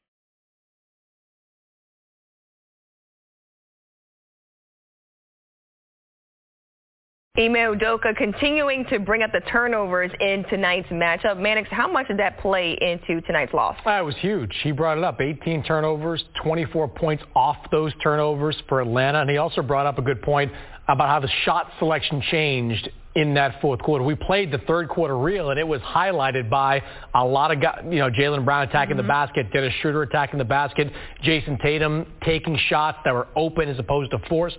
And you get into that fourth quarter, and it was a lot more of the three-point shots in traffic. That'll kill you, especially when you're not going for those easy opportunity buckets. And I see on this final box score that it was a sellout crowd. And I know that Ime Udoka was talking about Jaylen Brown playing into the crowd. Is that really that much of a huge factor when you take a look at the talent that's on the Celtics roster versus how the Hawks have been playing?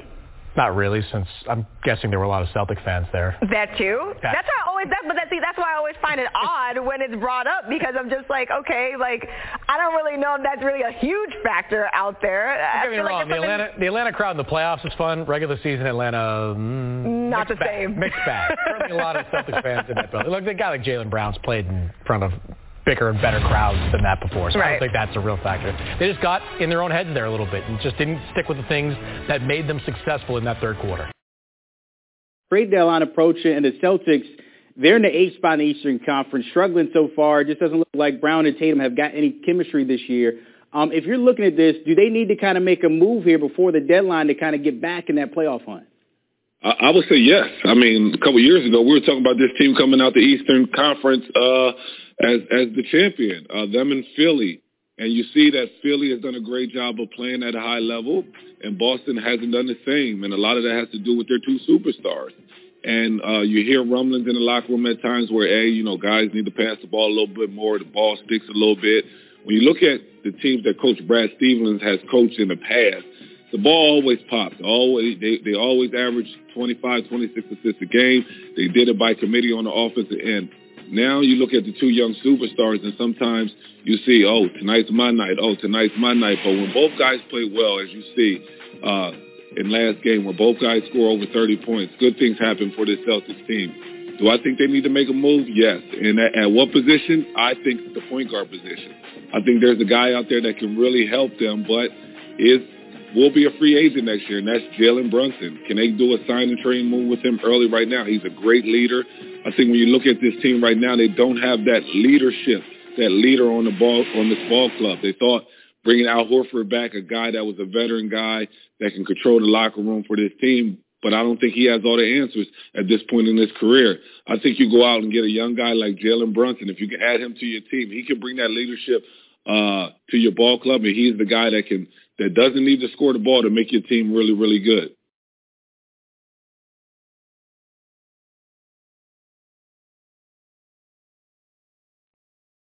Okay, so we are back in this case, you guys. So we have about 27 minutes in this case before the Celtics and the Pelicans tip off in this situation. We can go 7-10, Danny. I mean, we can go like 40 minutes until 7-10, and that will be the end of the show. Okay, so again, so the Celtics and the Pelicans will tip off just after 7 o'clock in this case. So you heard the audios in this situation. You heard what was said. Pretty much game in this situation. The Celtics lost to the Hawks by Forsberg, others, Mannix in this case, Brian Scalabrine. Of course, Rip Hamilton with that audio there, talking about Brunson, which is, of course, what I just asked our guest in this situation. So, Igor, let's continue then with anything you had planned. Yeah, I mean,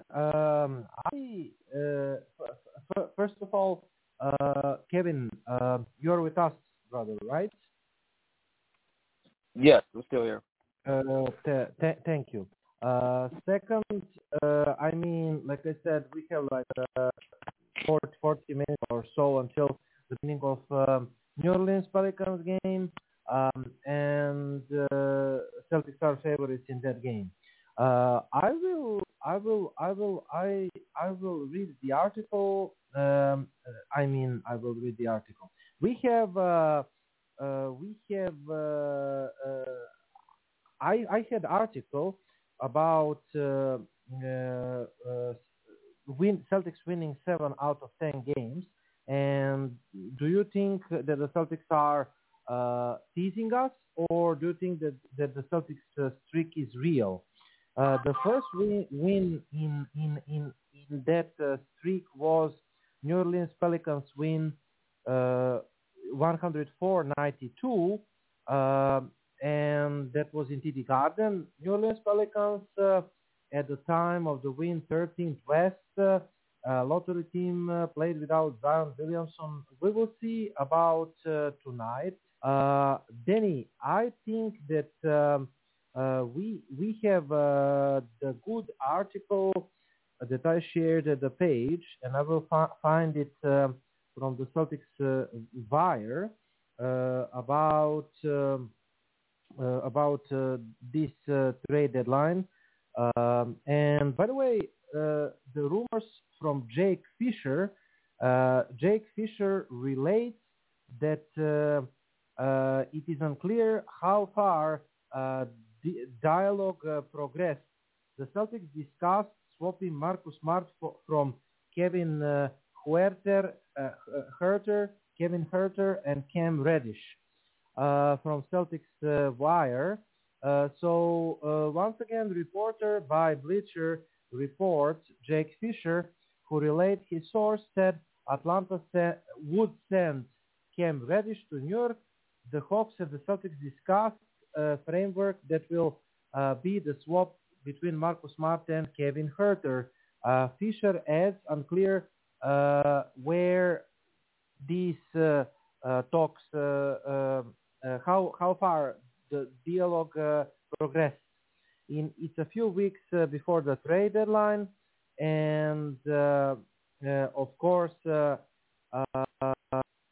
it will take significant value in return, sources said, for Boston to even part with Smart, of course.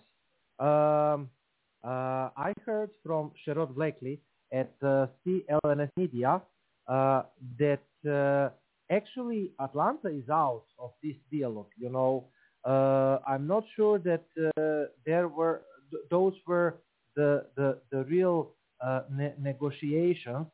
Atlanta wants to keep the core intact because they believe they can make a run like last year's. Our guest mentioned that Atlanta, despite the record, they won, if I'm correct, Danny, 5 in a row or 6 in a row, and they think they can figure it out and they can make a run this season in the playoffs. Last year they were at the Eastern Conference Finals. Like I said, with Milwaukee Bucks, lost from Milwaukee Bucks. The most pleasant surprise at the Eastern Conference. So I don't think Atlanta will trade us. According to the sources that I heard, like I said, either of starters, Trae Young, nor Collins, Capella, Kevin Huerter, and the another starter, the fifth starter, returned the last night against the Celtics, and you saw how efficient that lineup is.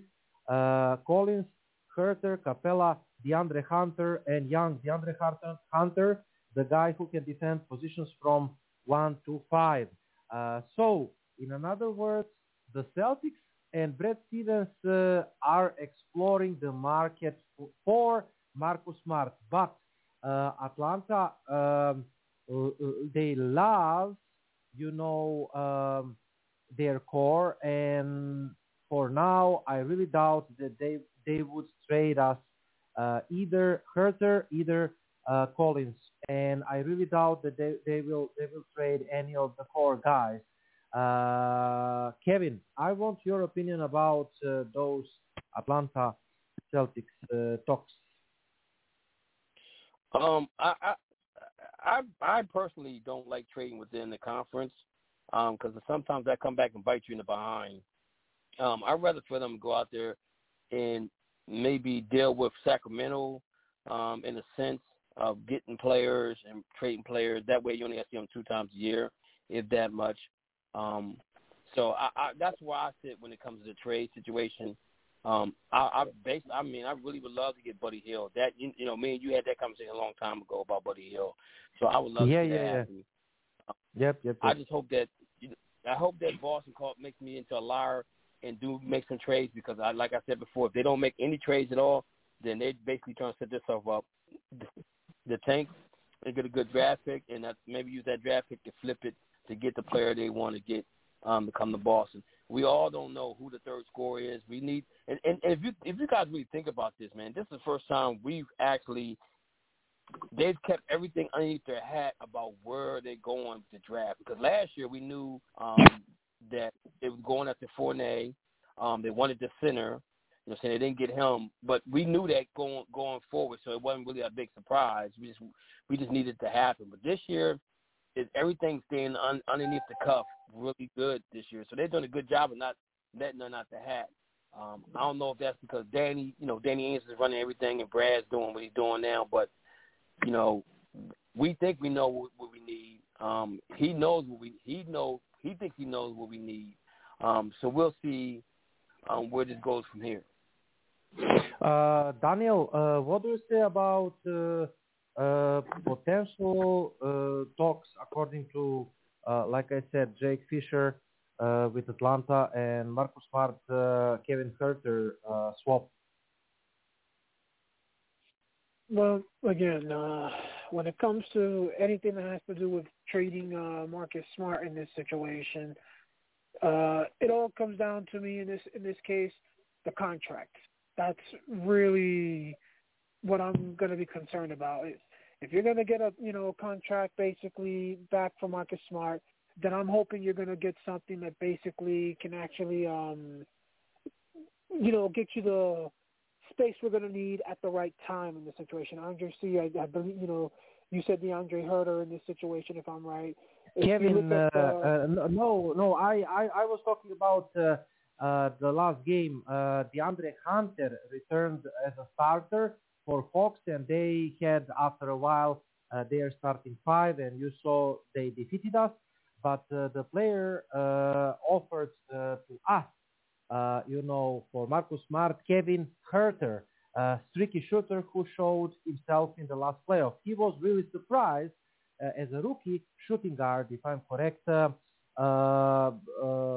He was surprised in the last playoff as a streaky shooter. He shooted like a real veteran in the playoffs, and he's integral part of their starting five.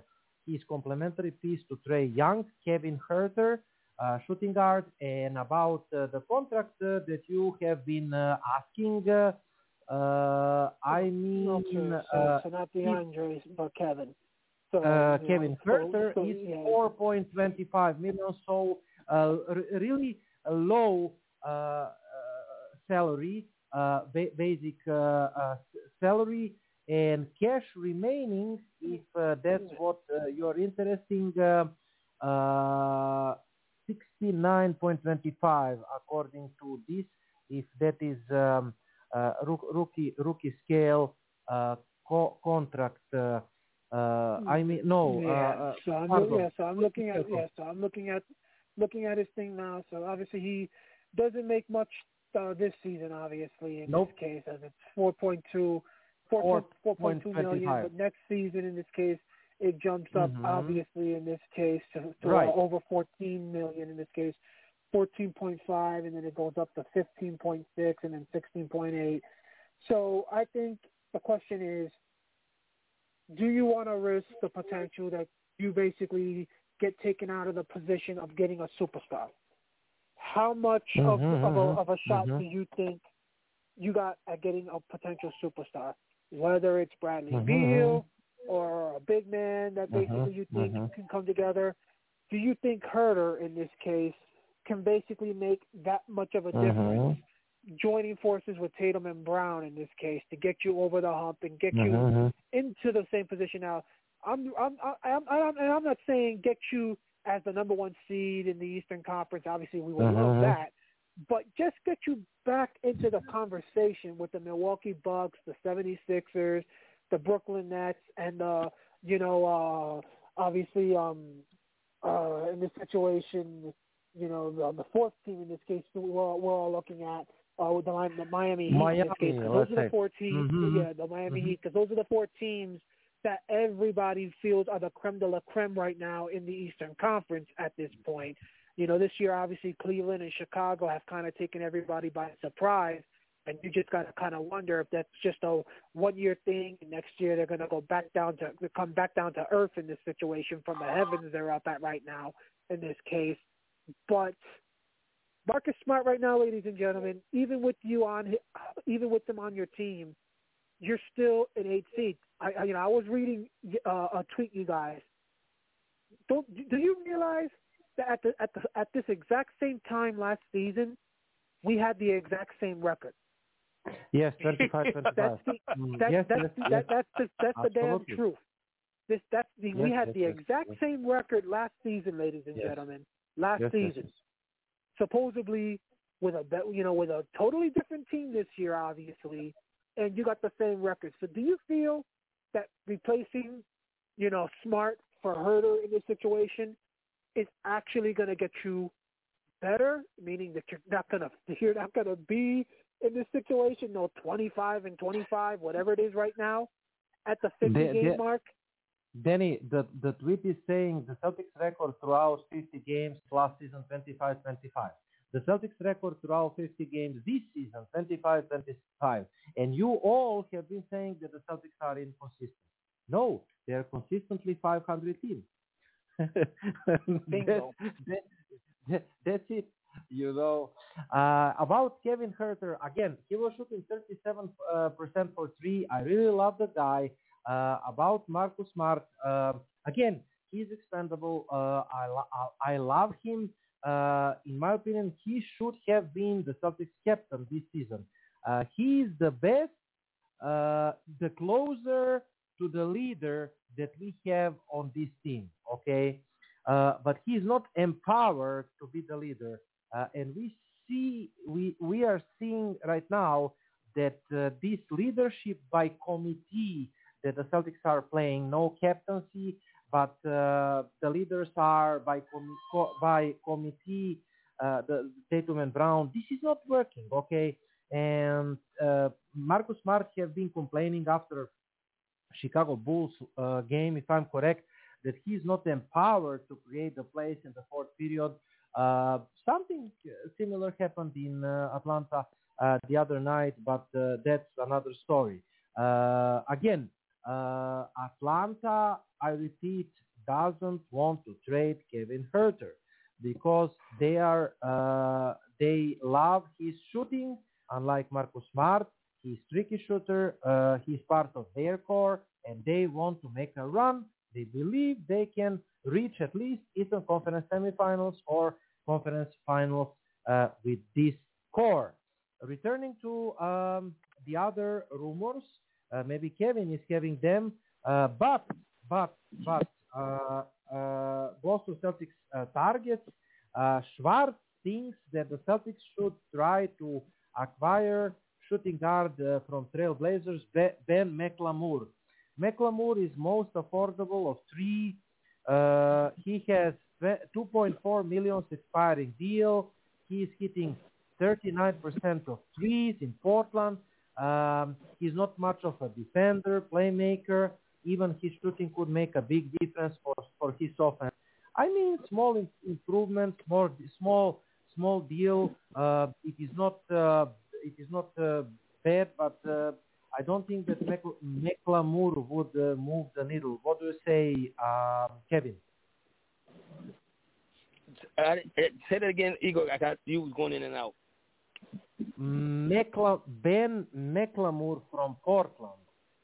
Schwartz thinks that the Celtics could acquire Ben McLemore from Portland Trailblazers, shooting 39% for threes, and he is on expiring deal, $2.4 million. You know what? I do like him because I think that if he would come to Boston, he would. I think he would fit in well. I think he would be pass first type of guy before he would shoot the ball. Not that he's new to the game, but I think that's just how he played. He plays with a little edge on, like he plays with a little edge, like this team was this one of the teams that didn't draft me, so I'm gonna play harder against this type of team. So I kind of like that, like McLemore. He kind of was a guy that stuck out in the draft. The draft when he got drafted, he kind of stuck out to me. I was like, I could see him being a Celtic, so I kind of like him too. Mm-hmm. Daniel, what do you think? Small move, Ben McLemore, expiring deal, $2.4 million.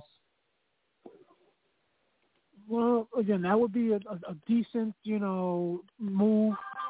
Opinion, like you said, 2.4 is not going to be a major thing, especially when you can consider you can maybe do it with especially when you can say you can do it with a trade, one of the traded player exceptions. You can get him basically maybe over here and get him to take one of the spots. I think one of the biggest things that has been taking place, one of the biggest arguments has been letting go of the veterans to basically let the young guys come in this situation, because a lot of people feel it's time to start letting guys like Langford, Pritchard, and all these other guys, Neesmith, start getting the minutes in this case.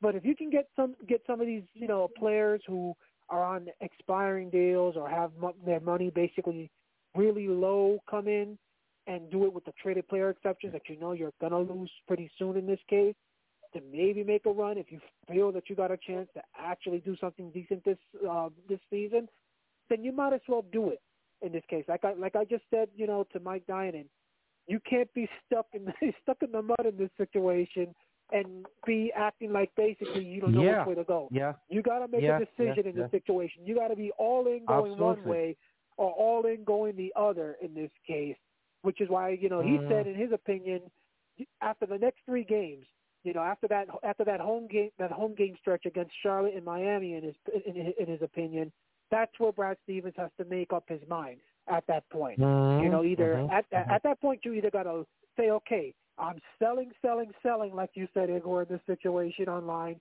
You sell all the pieces out in this situation and focus on next season at that point and say, who gives a damn about the rest of this season? Or you start buying in this situation and start focusing on getting everything you need for this season and say, screw the young players in this case at that point, because now we're all about championships and all about making deep playoff runs to make every veteran out there feel that when I go to Boston, I'm focusing on winning a championship and focusing on deep runs. We're not focusing on developing players anymore in this situation until it's an official rebuild that's going to be years in the making in this case. And at that point, you can officially say, traded player exceptions you got, use whatever assets you got, and get every piece needed to basically build around your 2 players.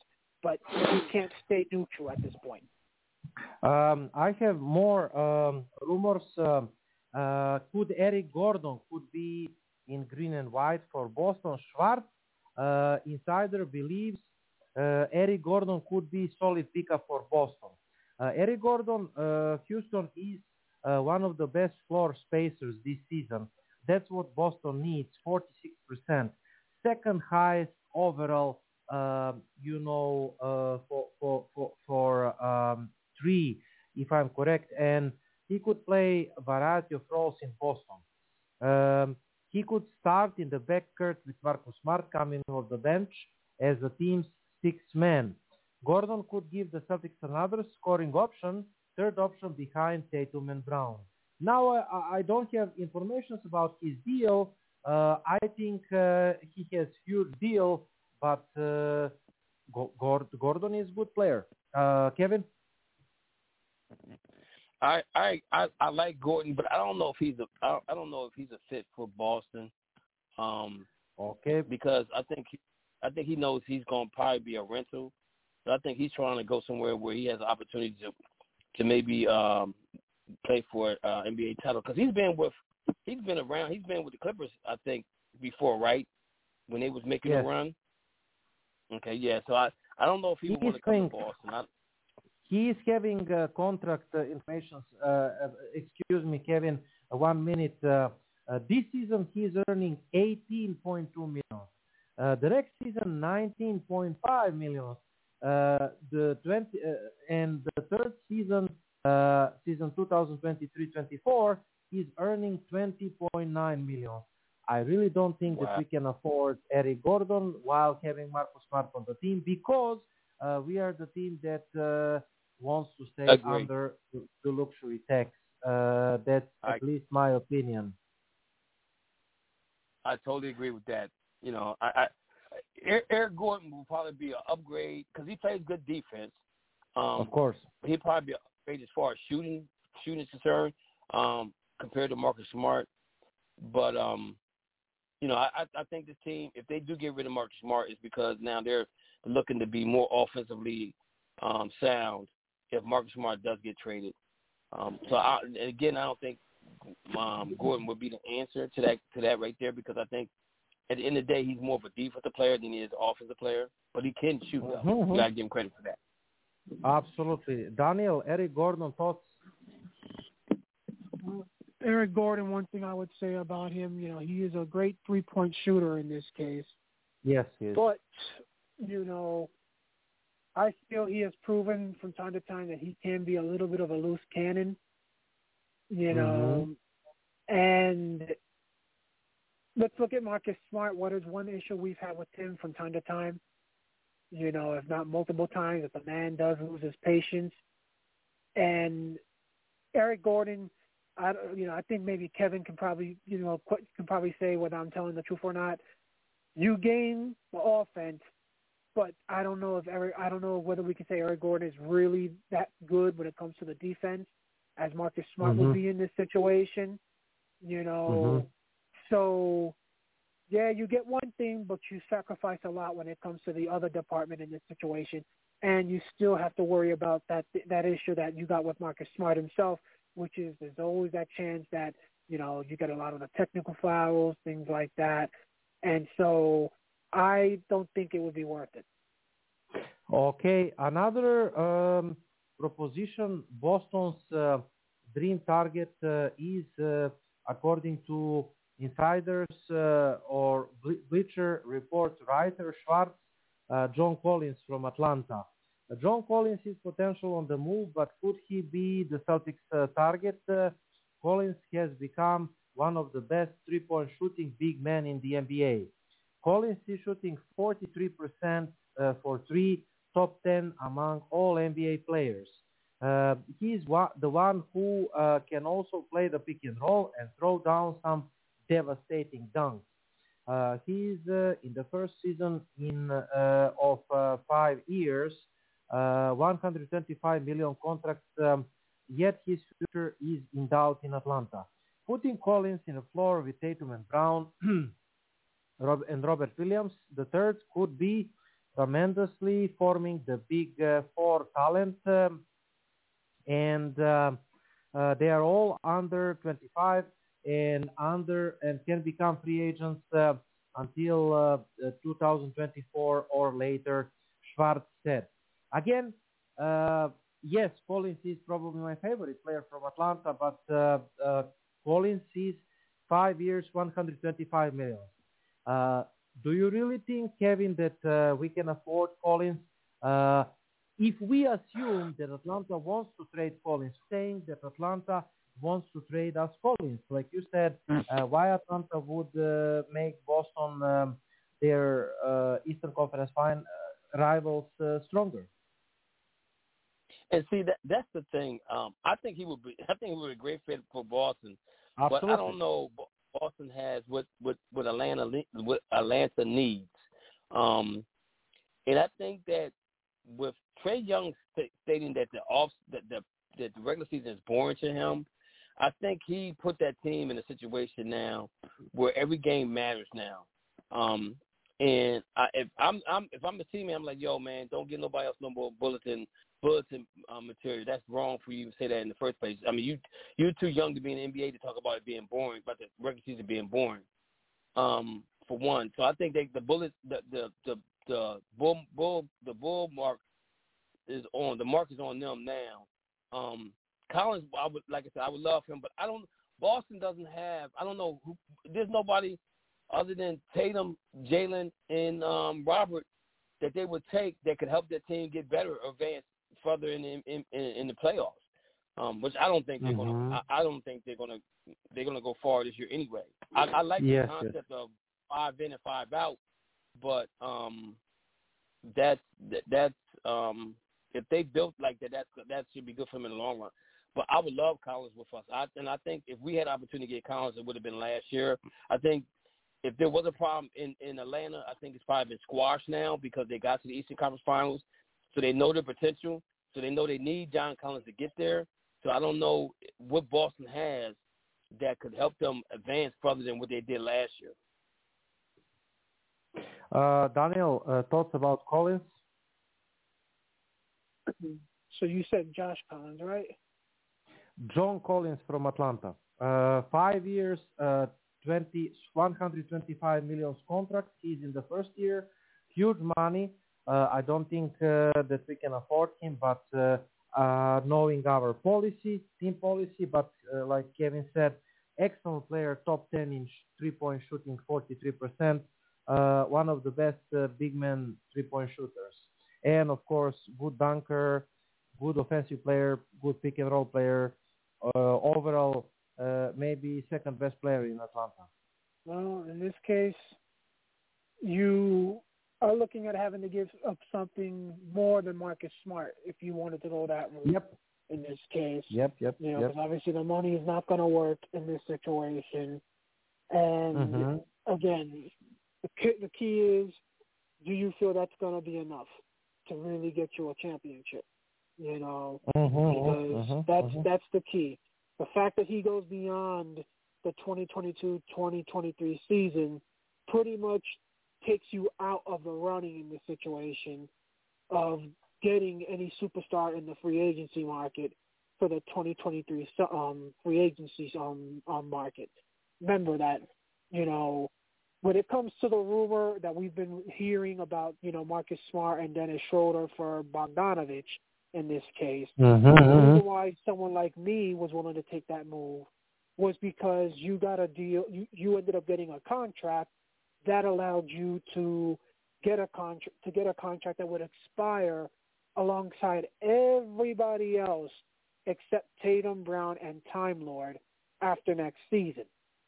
So you would basically make it where if Brad Stevens was willing to basically make sure that all he did was get 1-year deals next summer, he could be a major player. The Celtics could be a major player in that 2023 free agency market where you were going to have a ton of big names. LeBron, Bradley Beal, if he basically, took his player option this summer, many others. But if you get someone like John Collins to join you in this case, and you still have Time Lord on this team in this situation, you're basically taking yourself off the market for that summer when it comes to any big name players in this situation. You can still get a few decent players, and I'm talking players who could be like an Eddie House, James Posey type, caliber players like you had back in 2008, players that were in that, department, the veterans who can basically come off the bench and, are going to want maybe $10 million, $12 million, something like that. But you ain't going to be able to get nobody who's $28 million, $30 million, $35 million to basically join forces with your top 2 stars. So I would say in this situation as of right now, no, because John Collins in this situation, when have we heard anybody really basically putting that guy up there basically as a top 5 player or a top 10? Okay, a couple more rumors, and we will, slowly finish the show because the game is ready to start. According to Schwartz from Bleacher Report, Atlanta should call about Marcus Smart as realistic target because he can be traded after January 25th. He is on 4-year, $77 million extension in August. One of the best backcourt stoppers in the NBA. Enough distributors to play Young off the ball more and get the young superstar some catch and shoot opportunities. Denver can land Dennis Schroeder from the Celtics. Also, Golden State Warriors could call about the Smart. Memphis Grizzlies could target our Grant Williams. More about reports. it's not the only smart, according to Fisher. The people are calling about the general managers of opposing teams are calling about Al Horford. Al Horford's name has been mentioned more often in the trade conversations this week because 35 years old, power forward, has $14.5 million of the next season's $26.5 million salary guaranteed for any team in search of upcoming cap relief, but there would seem to be limited market for him. Dennis Schroeder and Aaron Naismith continue to label as likely trade candidates by the league personnel as well. Getting out of the tax appears to remain the key goal for the Celtics this off-season. What do you think will happen with Al Horford, Kevin? I think Al Horford's probably going to be traded. I hate to say this, but his production is not where it was before. And that just goes to show you how most players can help out other players be better players, and these players they're not making nobody better around them. Even Al Horford can't even get it done. I mean, last night, 1.16 minutes, that's unheard of him. I hate to see Al go because he did such a good job with Boston the first time. And I thought maybe bringing him back would be a help with the locker room, but I don't even know if that's helping. I don't know if that's helping the locker room either. So I could probably see Al Horford going again, getting released, and maybe going to a team that has opportunity to go to the NBA Finals. And you know what? I'll be honest with you. I would not be surprised if Boston trades him, they release him, and he goes to Atlanta Hawks. I would not be surprised. Daniel? So give me that name again. You said Horford. Al Horford. Well, I mean, in general, what do you think will happen to Al Horford? In general? He will be traded or remain the Celtics, or? I simply think we'll hold on to him at this point because obviously the team. Remember, we got the good thing about Horford's deal is that Horford's contract next season is early termination. You know, so you can easily get rid of him next year and save some money on the salary cap in this situation. You know, it's $26.5 million next season, you guys, right now. But you can easily get rid of him and basically, chop off some of that money in this situation. So I think that would be a little bit more valuable if you were to trade him in the off season than to trade him right now in this case.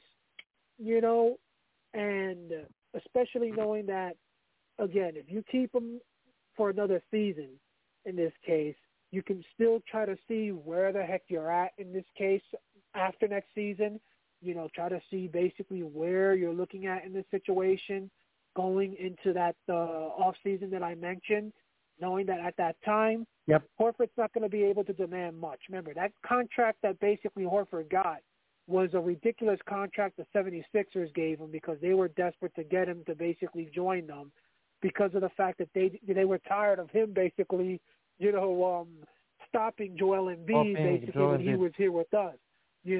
So if you could get him in this situation to, be with you still, I don't think Horford's going to be able to demand too much money. So you might be able to get him at a much more better rate in this situation this time around, a discount in this case, and, keep him because Horford, maybe could be a decent piece off the bench, I would say. So I would say keep him.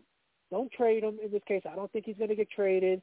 You're better off trading him in the offseason or keeping him just to let him basically go after next season when you get to that big market, like I said, and then maybe convincing him if he's not ready to retire, convincing him to stay when he realizes your team might have the best shot to contend at that point rather than him going to another team because no other team at that point is really going to want to give him any real opportunity because all these other teams really ain't going to have any major cap space in the Eastern Conference.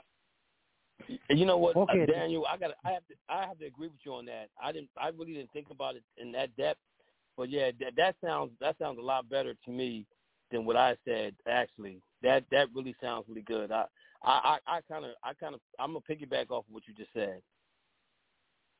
Here is the question that I want to answer online. Christian Moore at the page. See, here is the thing. You are saying tank, but not trade Jays. It's kind of hard to tank when you still have the 2 All-Stars. I just think we need to find GM and build around the Jays and keep the coach that can teach them accountability and discipline. First of all, I don't say burn the team to the ground because I'm not stupid, you know. I said to do the semi-tanking, from the second stage, just like Golden State Warriors did, just like Memphis did, just like Phoenix Suns did. Golden State Warriors drafted bunch of great players out of nowhere. Look at their bench. Gary Payton Jr. II, James Poole, James Toscano Anderson, or the point guard I forgot his name about, Kevin Looney as their backup center or starting center, James Wiseman. I mean, should I continue? Or the player that we want to acquire from Phoenix Suns, if I'm correct, Smith.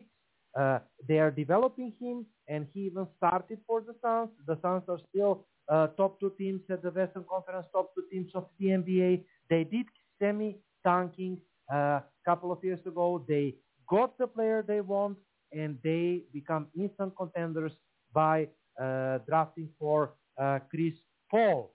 I say tank this season. Again, the fans need to accept we are not getting anywhere in the playoffs this season. There is no magical trade you can do available. You can do right now, and the Celtics are going to be top 4 teams. It is not going to happen. The Celtics are not going to pass the first round.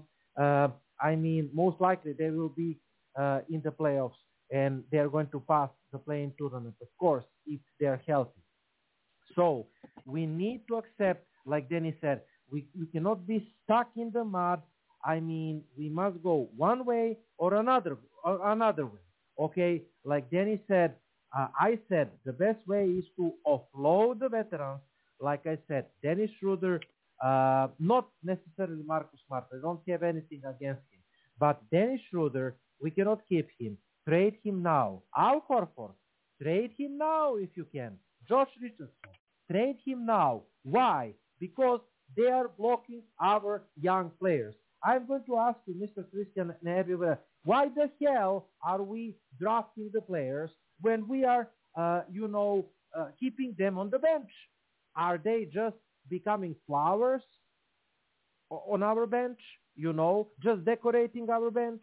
What are we doing when we are not playing young kids?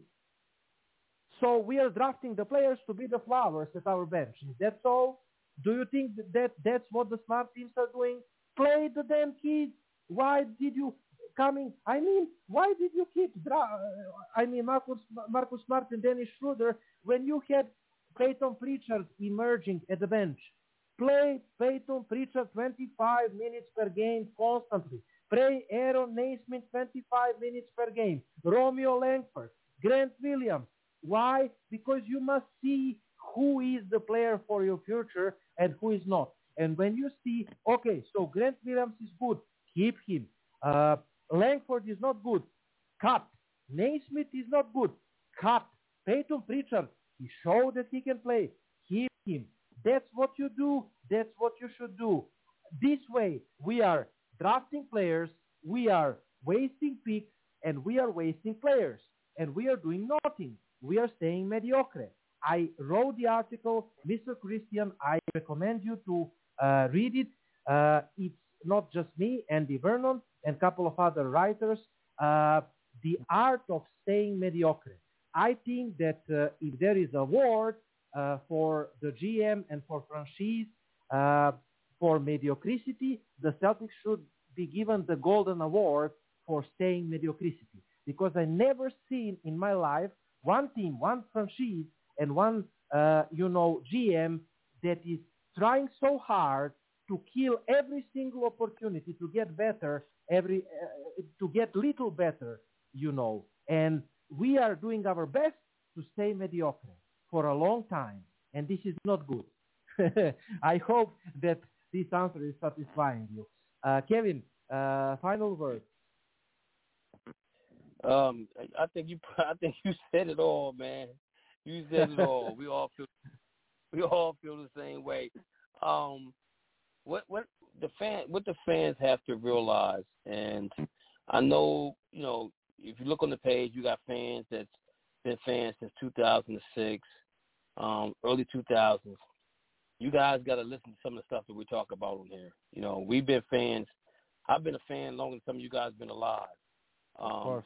And we don't really talk about the 80s like that because none of these teams can compare to the 80s or even the 70s of the Celtics. But what we don't see in this team is the fire in that uniform when they wear it, the pride in the uniform when they wear it, and the way the league is going right now, we don't know if Jaylen and Jayson will end their career in Boston. And that's the sad part about it, because we're used to seeing our superstars stay in Boston and never leave Boston and contend for conference titles and even get to the finals too. I thought that Jayson and Jaylen would be hungry enough at this point in their career that they will will themselves in the wins to get to that 1, 2, or 3 spot. But it seems like they're just chilling.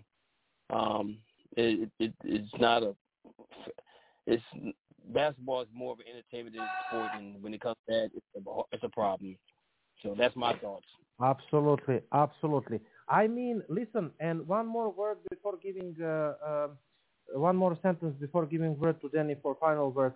The other teams and the other young players, they are making progress, and we are stagnating. This is not good, people. Do you understand it? Joel Embiid, he's having MVP season. Look at Atlanta. We just talked. Trae Young, Collins, Capella, Hunter returns, young players. They can make surprise in the playoffs. Look, Charlotte that defeated us with Terry Rozier, Miles Bridges. He's playing like an all-star. They are having good young players at the team. I mean, I'm not going to talk about top 4 teams at all that Danny mentioned, but the young stars, they are progressing. At Miami, you have Tyler Hero. You have who is there? The other young player that is actually playing good, progressing. Phoenix Suns, Booker, Utah, Donovan Mitchell. I mean, every single team is having the young stars. Nikola Jokic, he's not old. He's MVP. He's leading at Kia MVP race, if I'm correct, right now. I mean, people, you have the young players emerging every single day and playing and progressing, and we are stagnating. You cannot sit there in Boston and think, oh, Jayson Tatum and Jaylen Brown, they are the best young duo in the NBA, and they are going to progress in the next 5 years, and they are going to take over the NBA. That is Green Brothers fairy tale, okay? And the other teams are just going to sit there, stand, and their players from opposing teams, they are not going to progress. Only Jayson Tatum, Jaylen Brown, and the Celtics players will progress. That's stupid. In 5 years, another LeBron James can be drafted. Do you realize that? Another year, another superstar can be drafted in the Eastern Conference. And what are we going to do? Are we going to sit here and not play our young kids? Play the kids, get the pick, and hit the rebuilding. This is not a full rebuilding. This is just accumulating the assets for potential bigger move, like Dennis said, in the future. Daniel, your final words?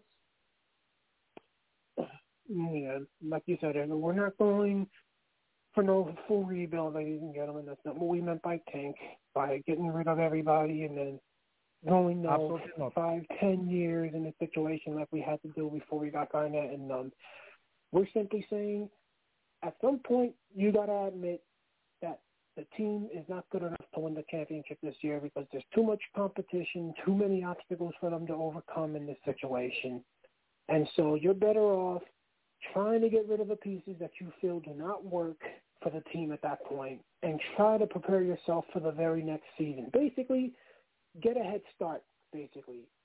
Jump ahead of the rest of the competition. Remember, this is a race in this case.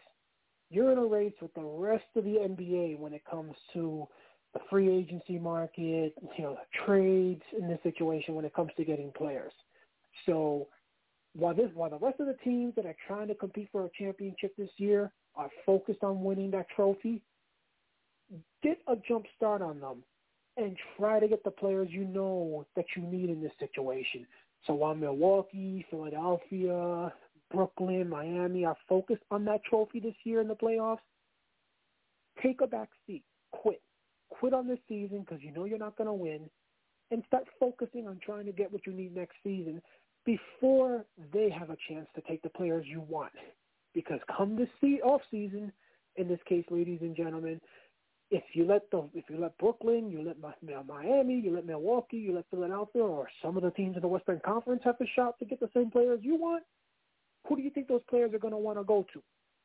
To those teams that are already ahead of you in terms of having a shot to win, or to you?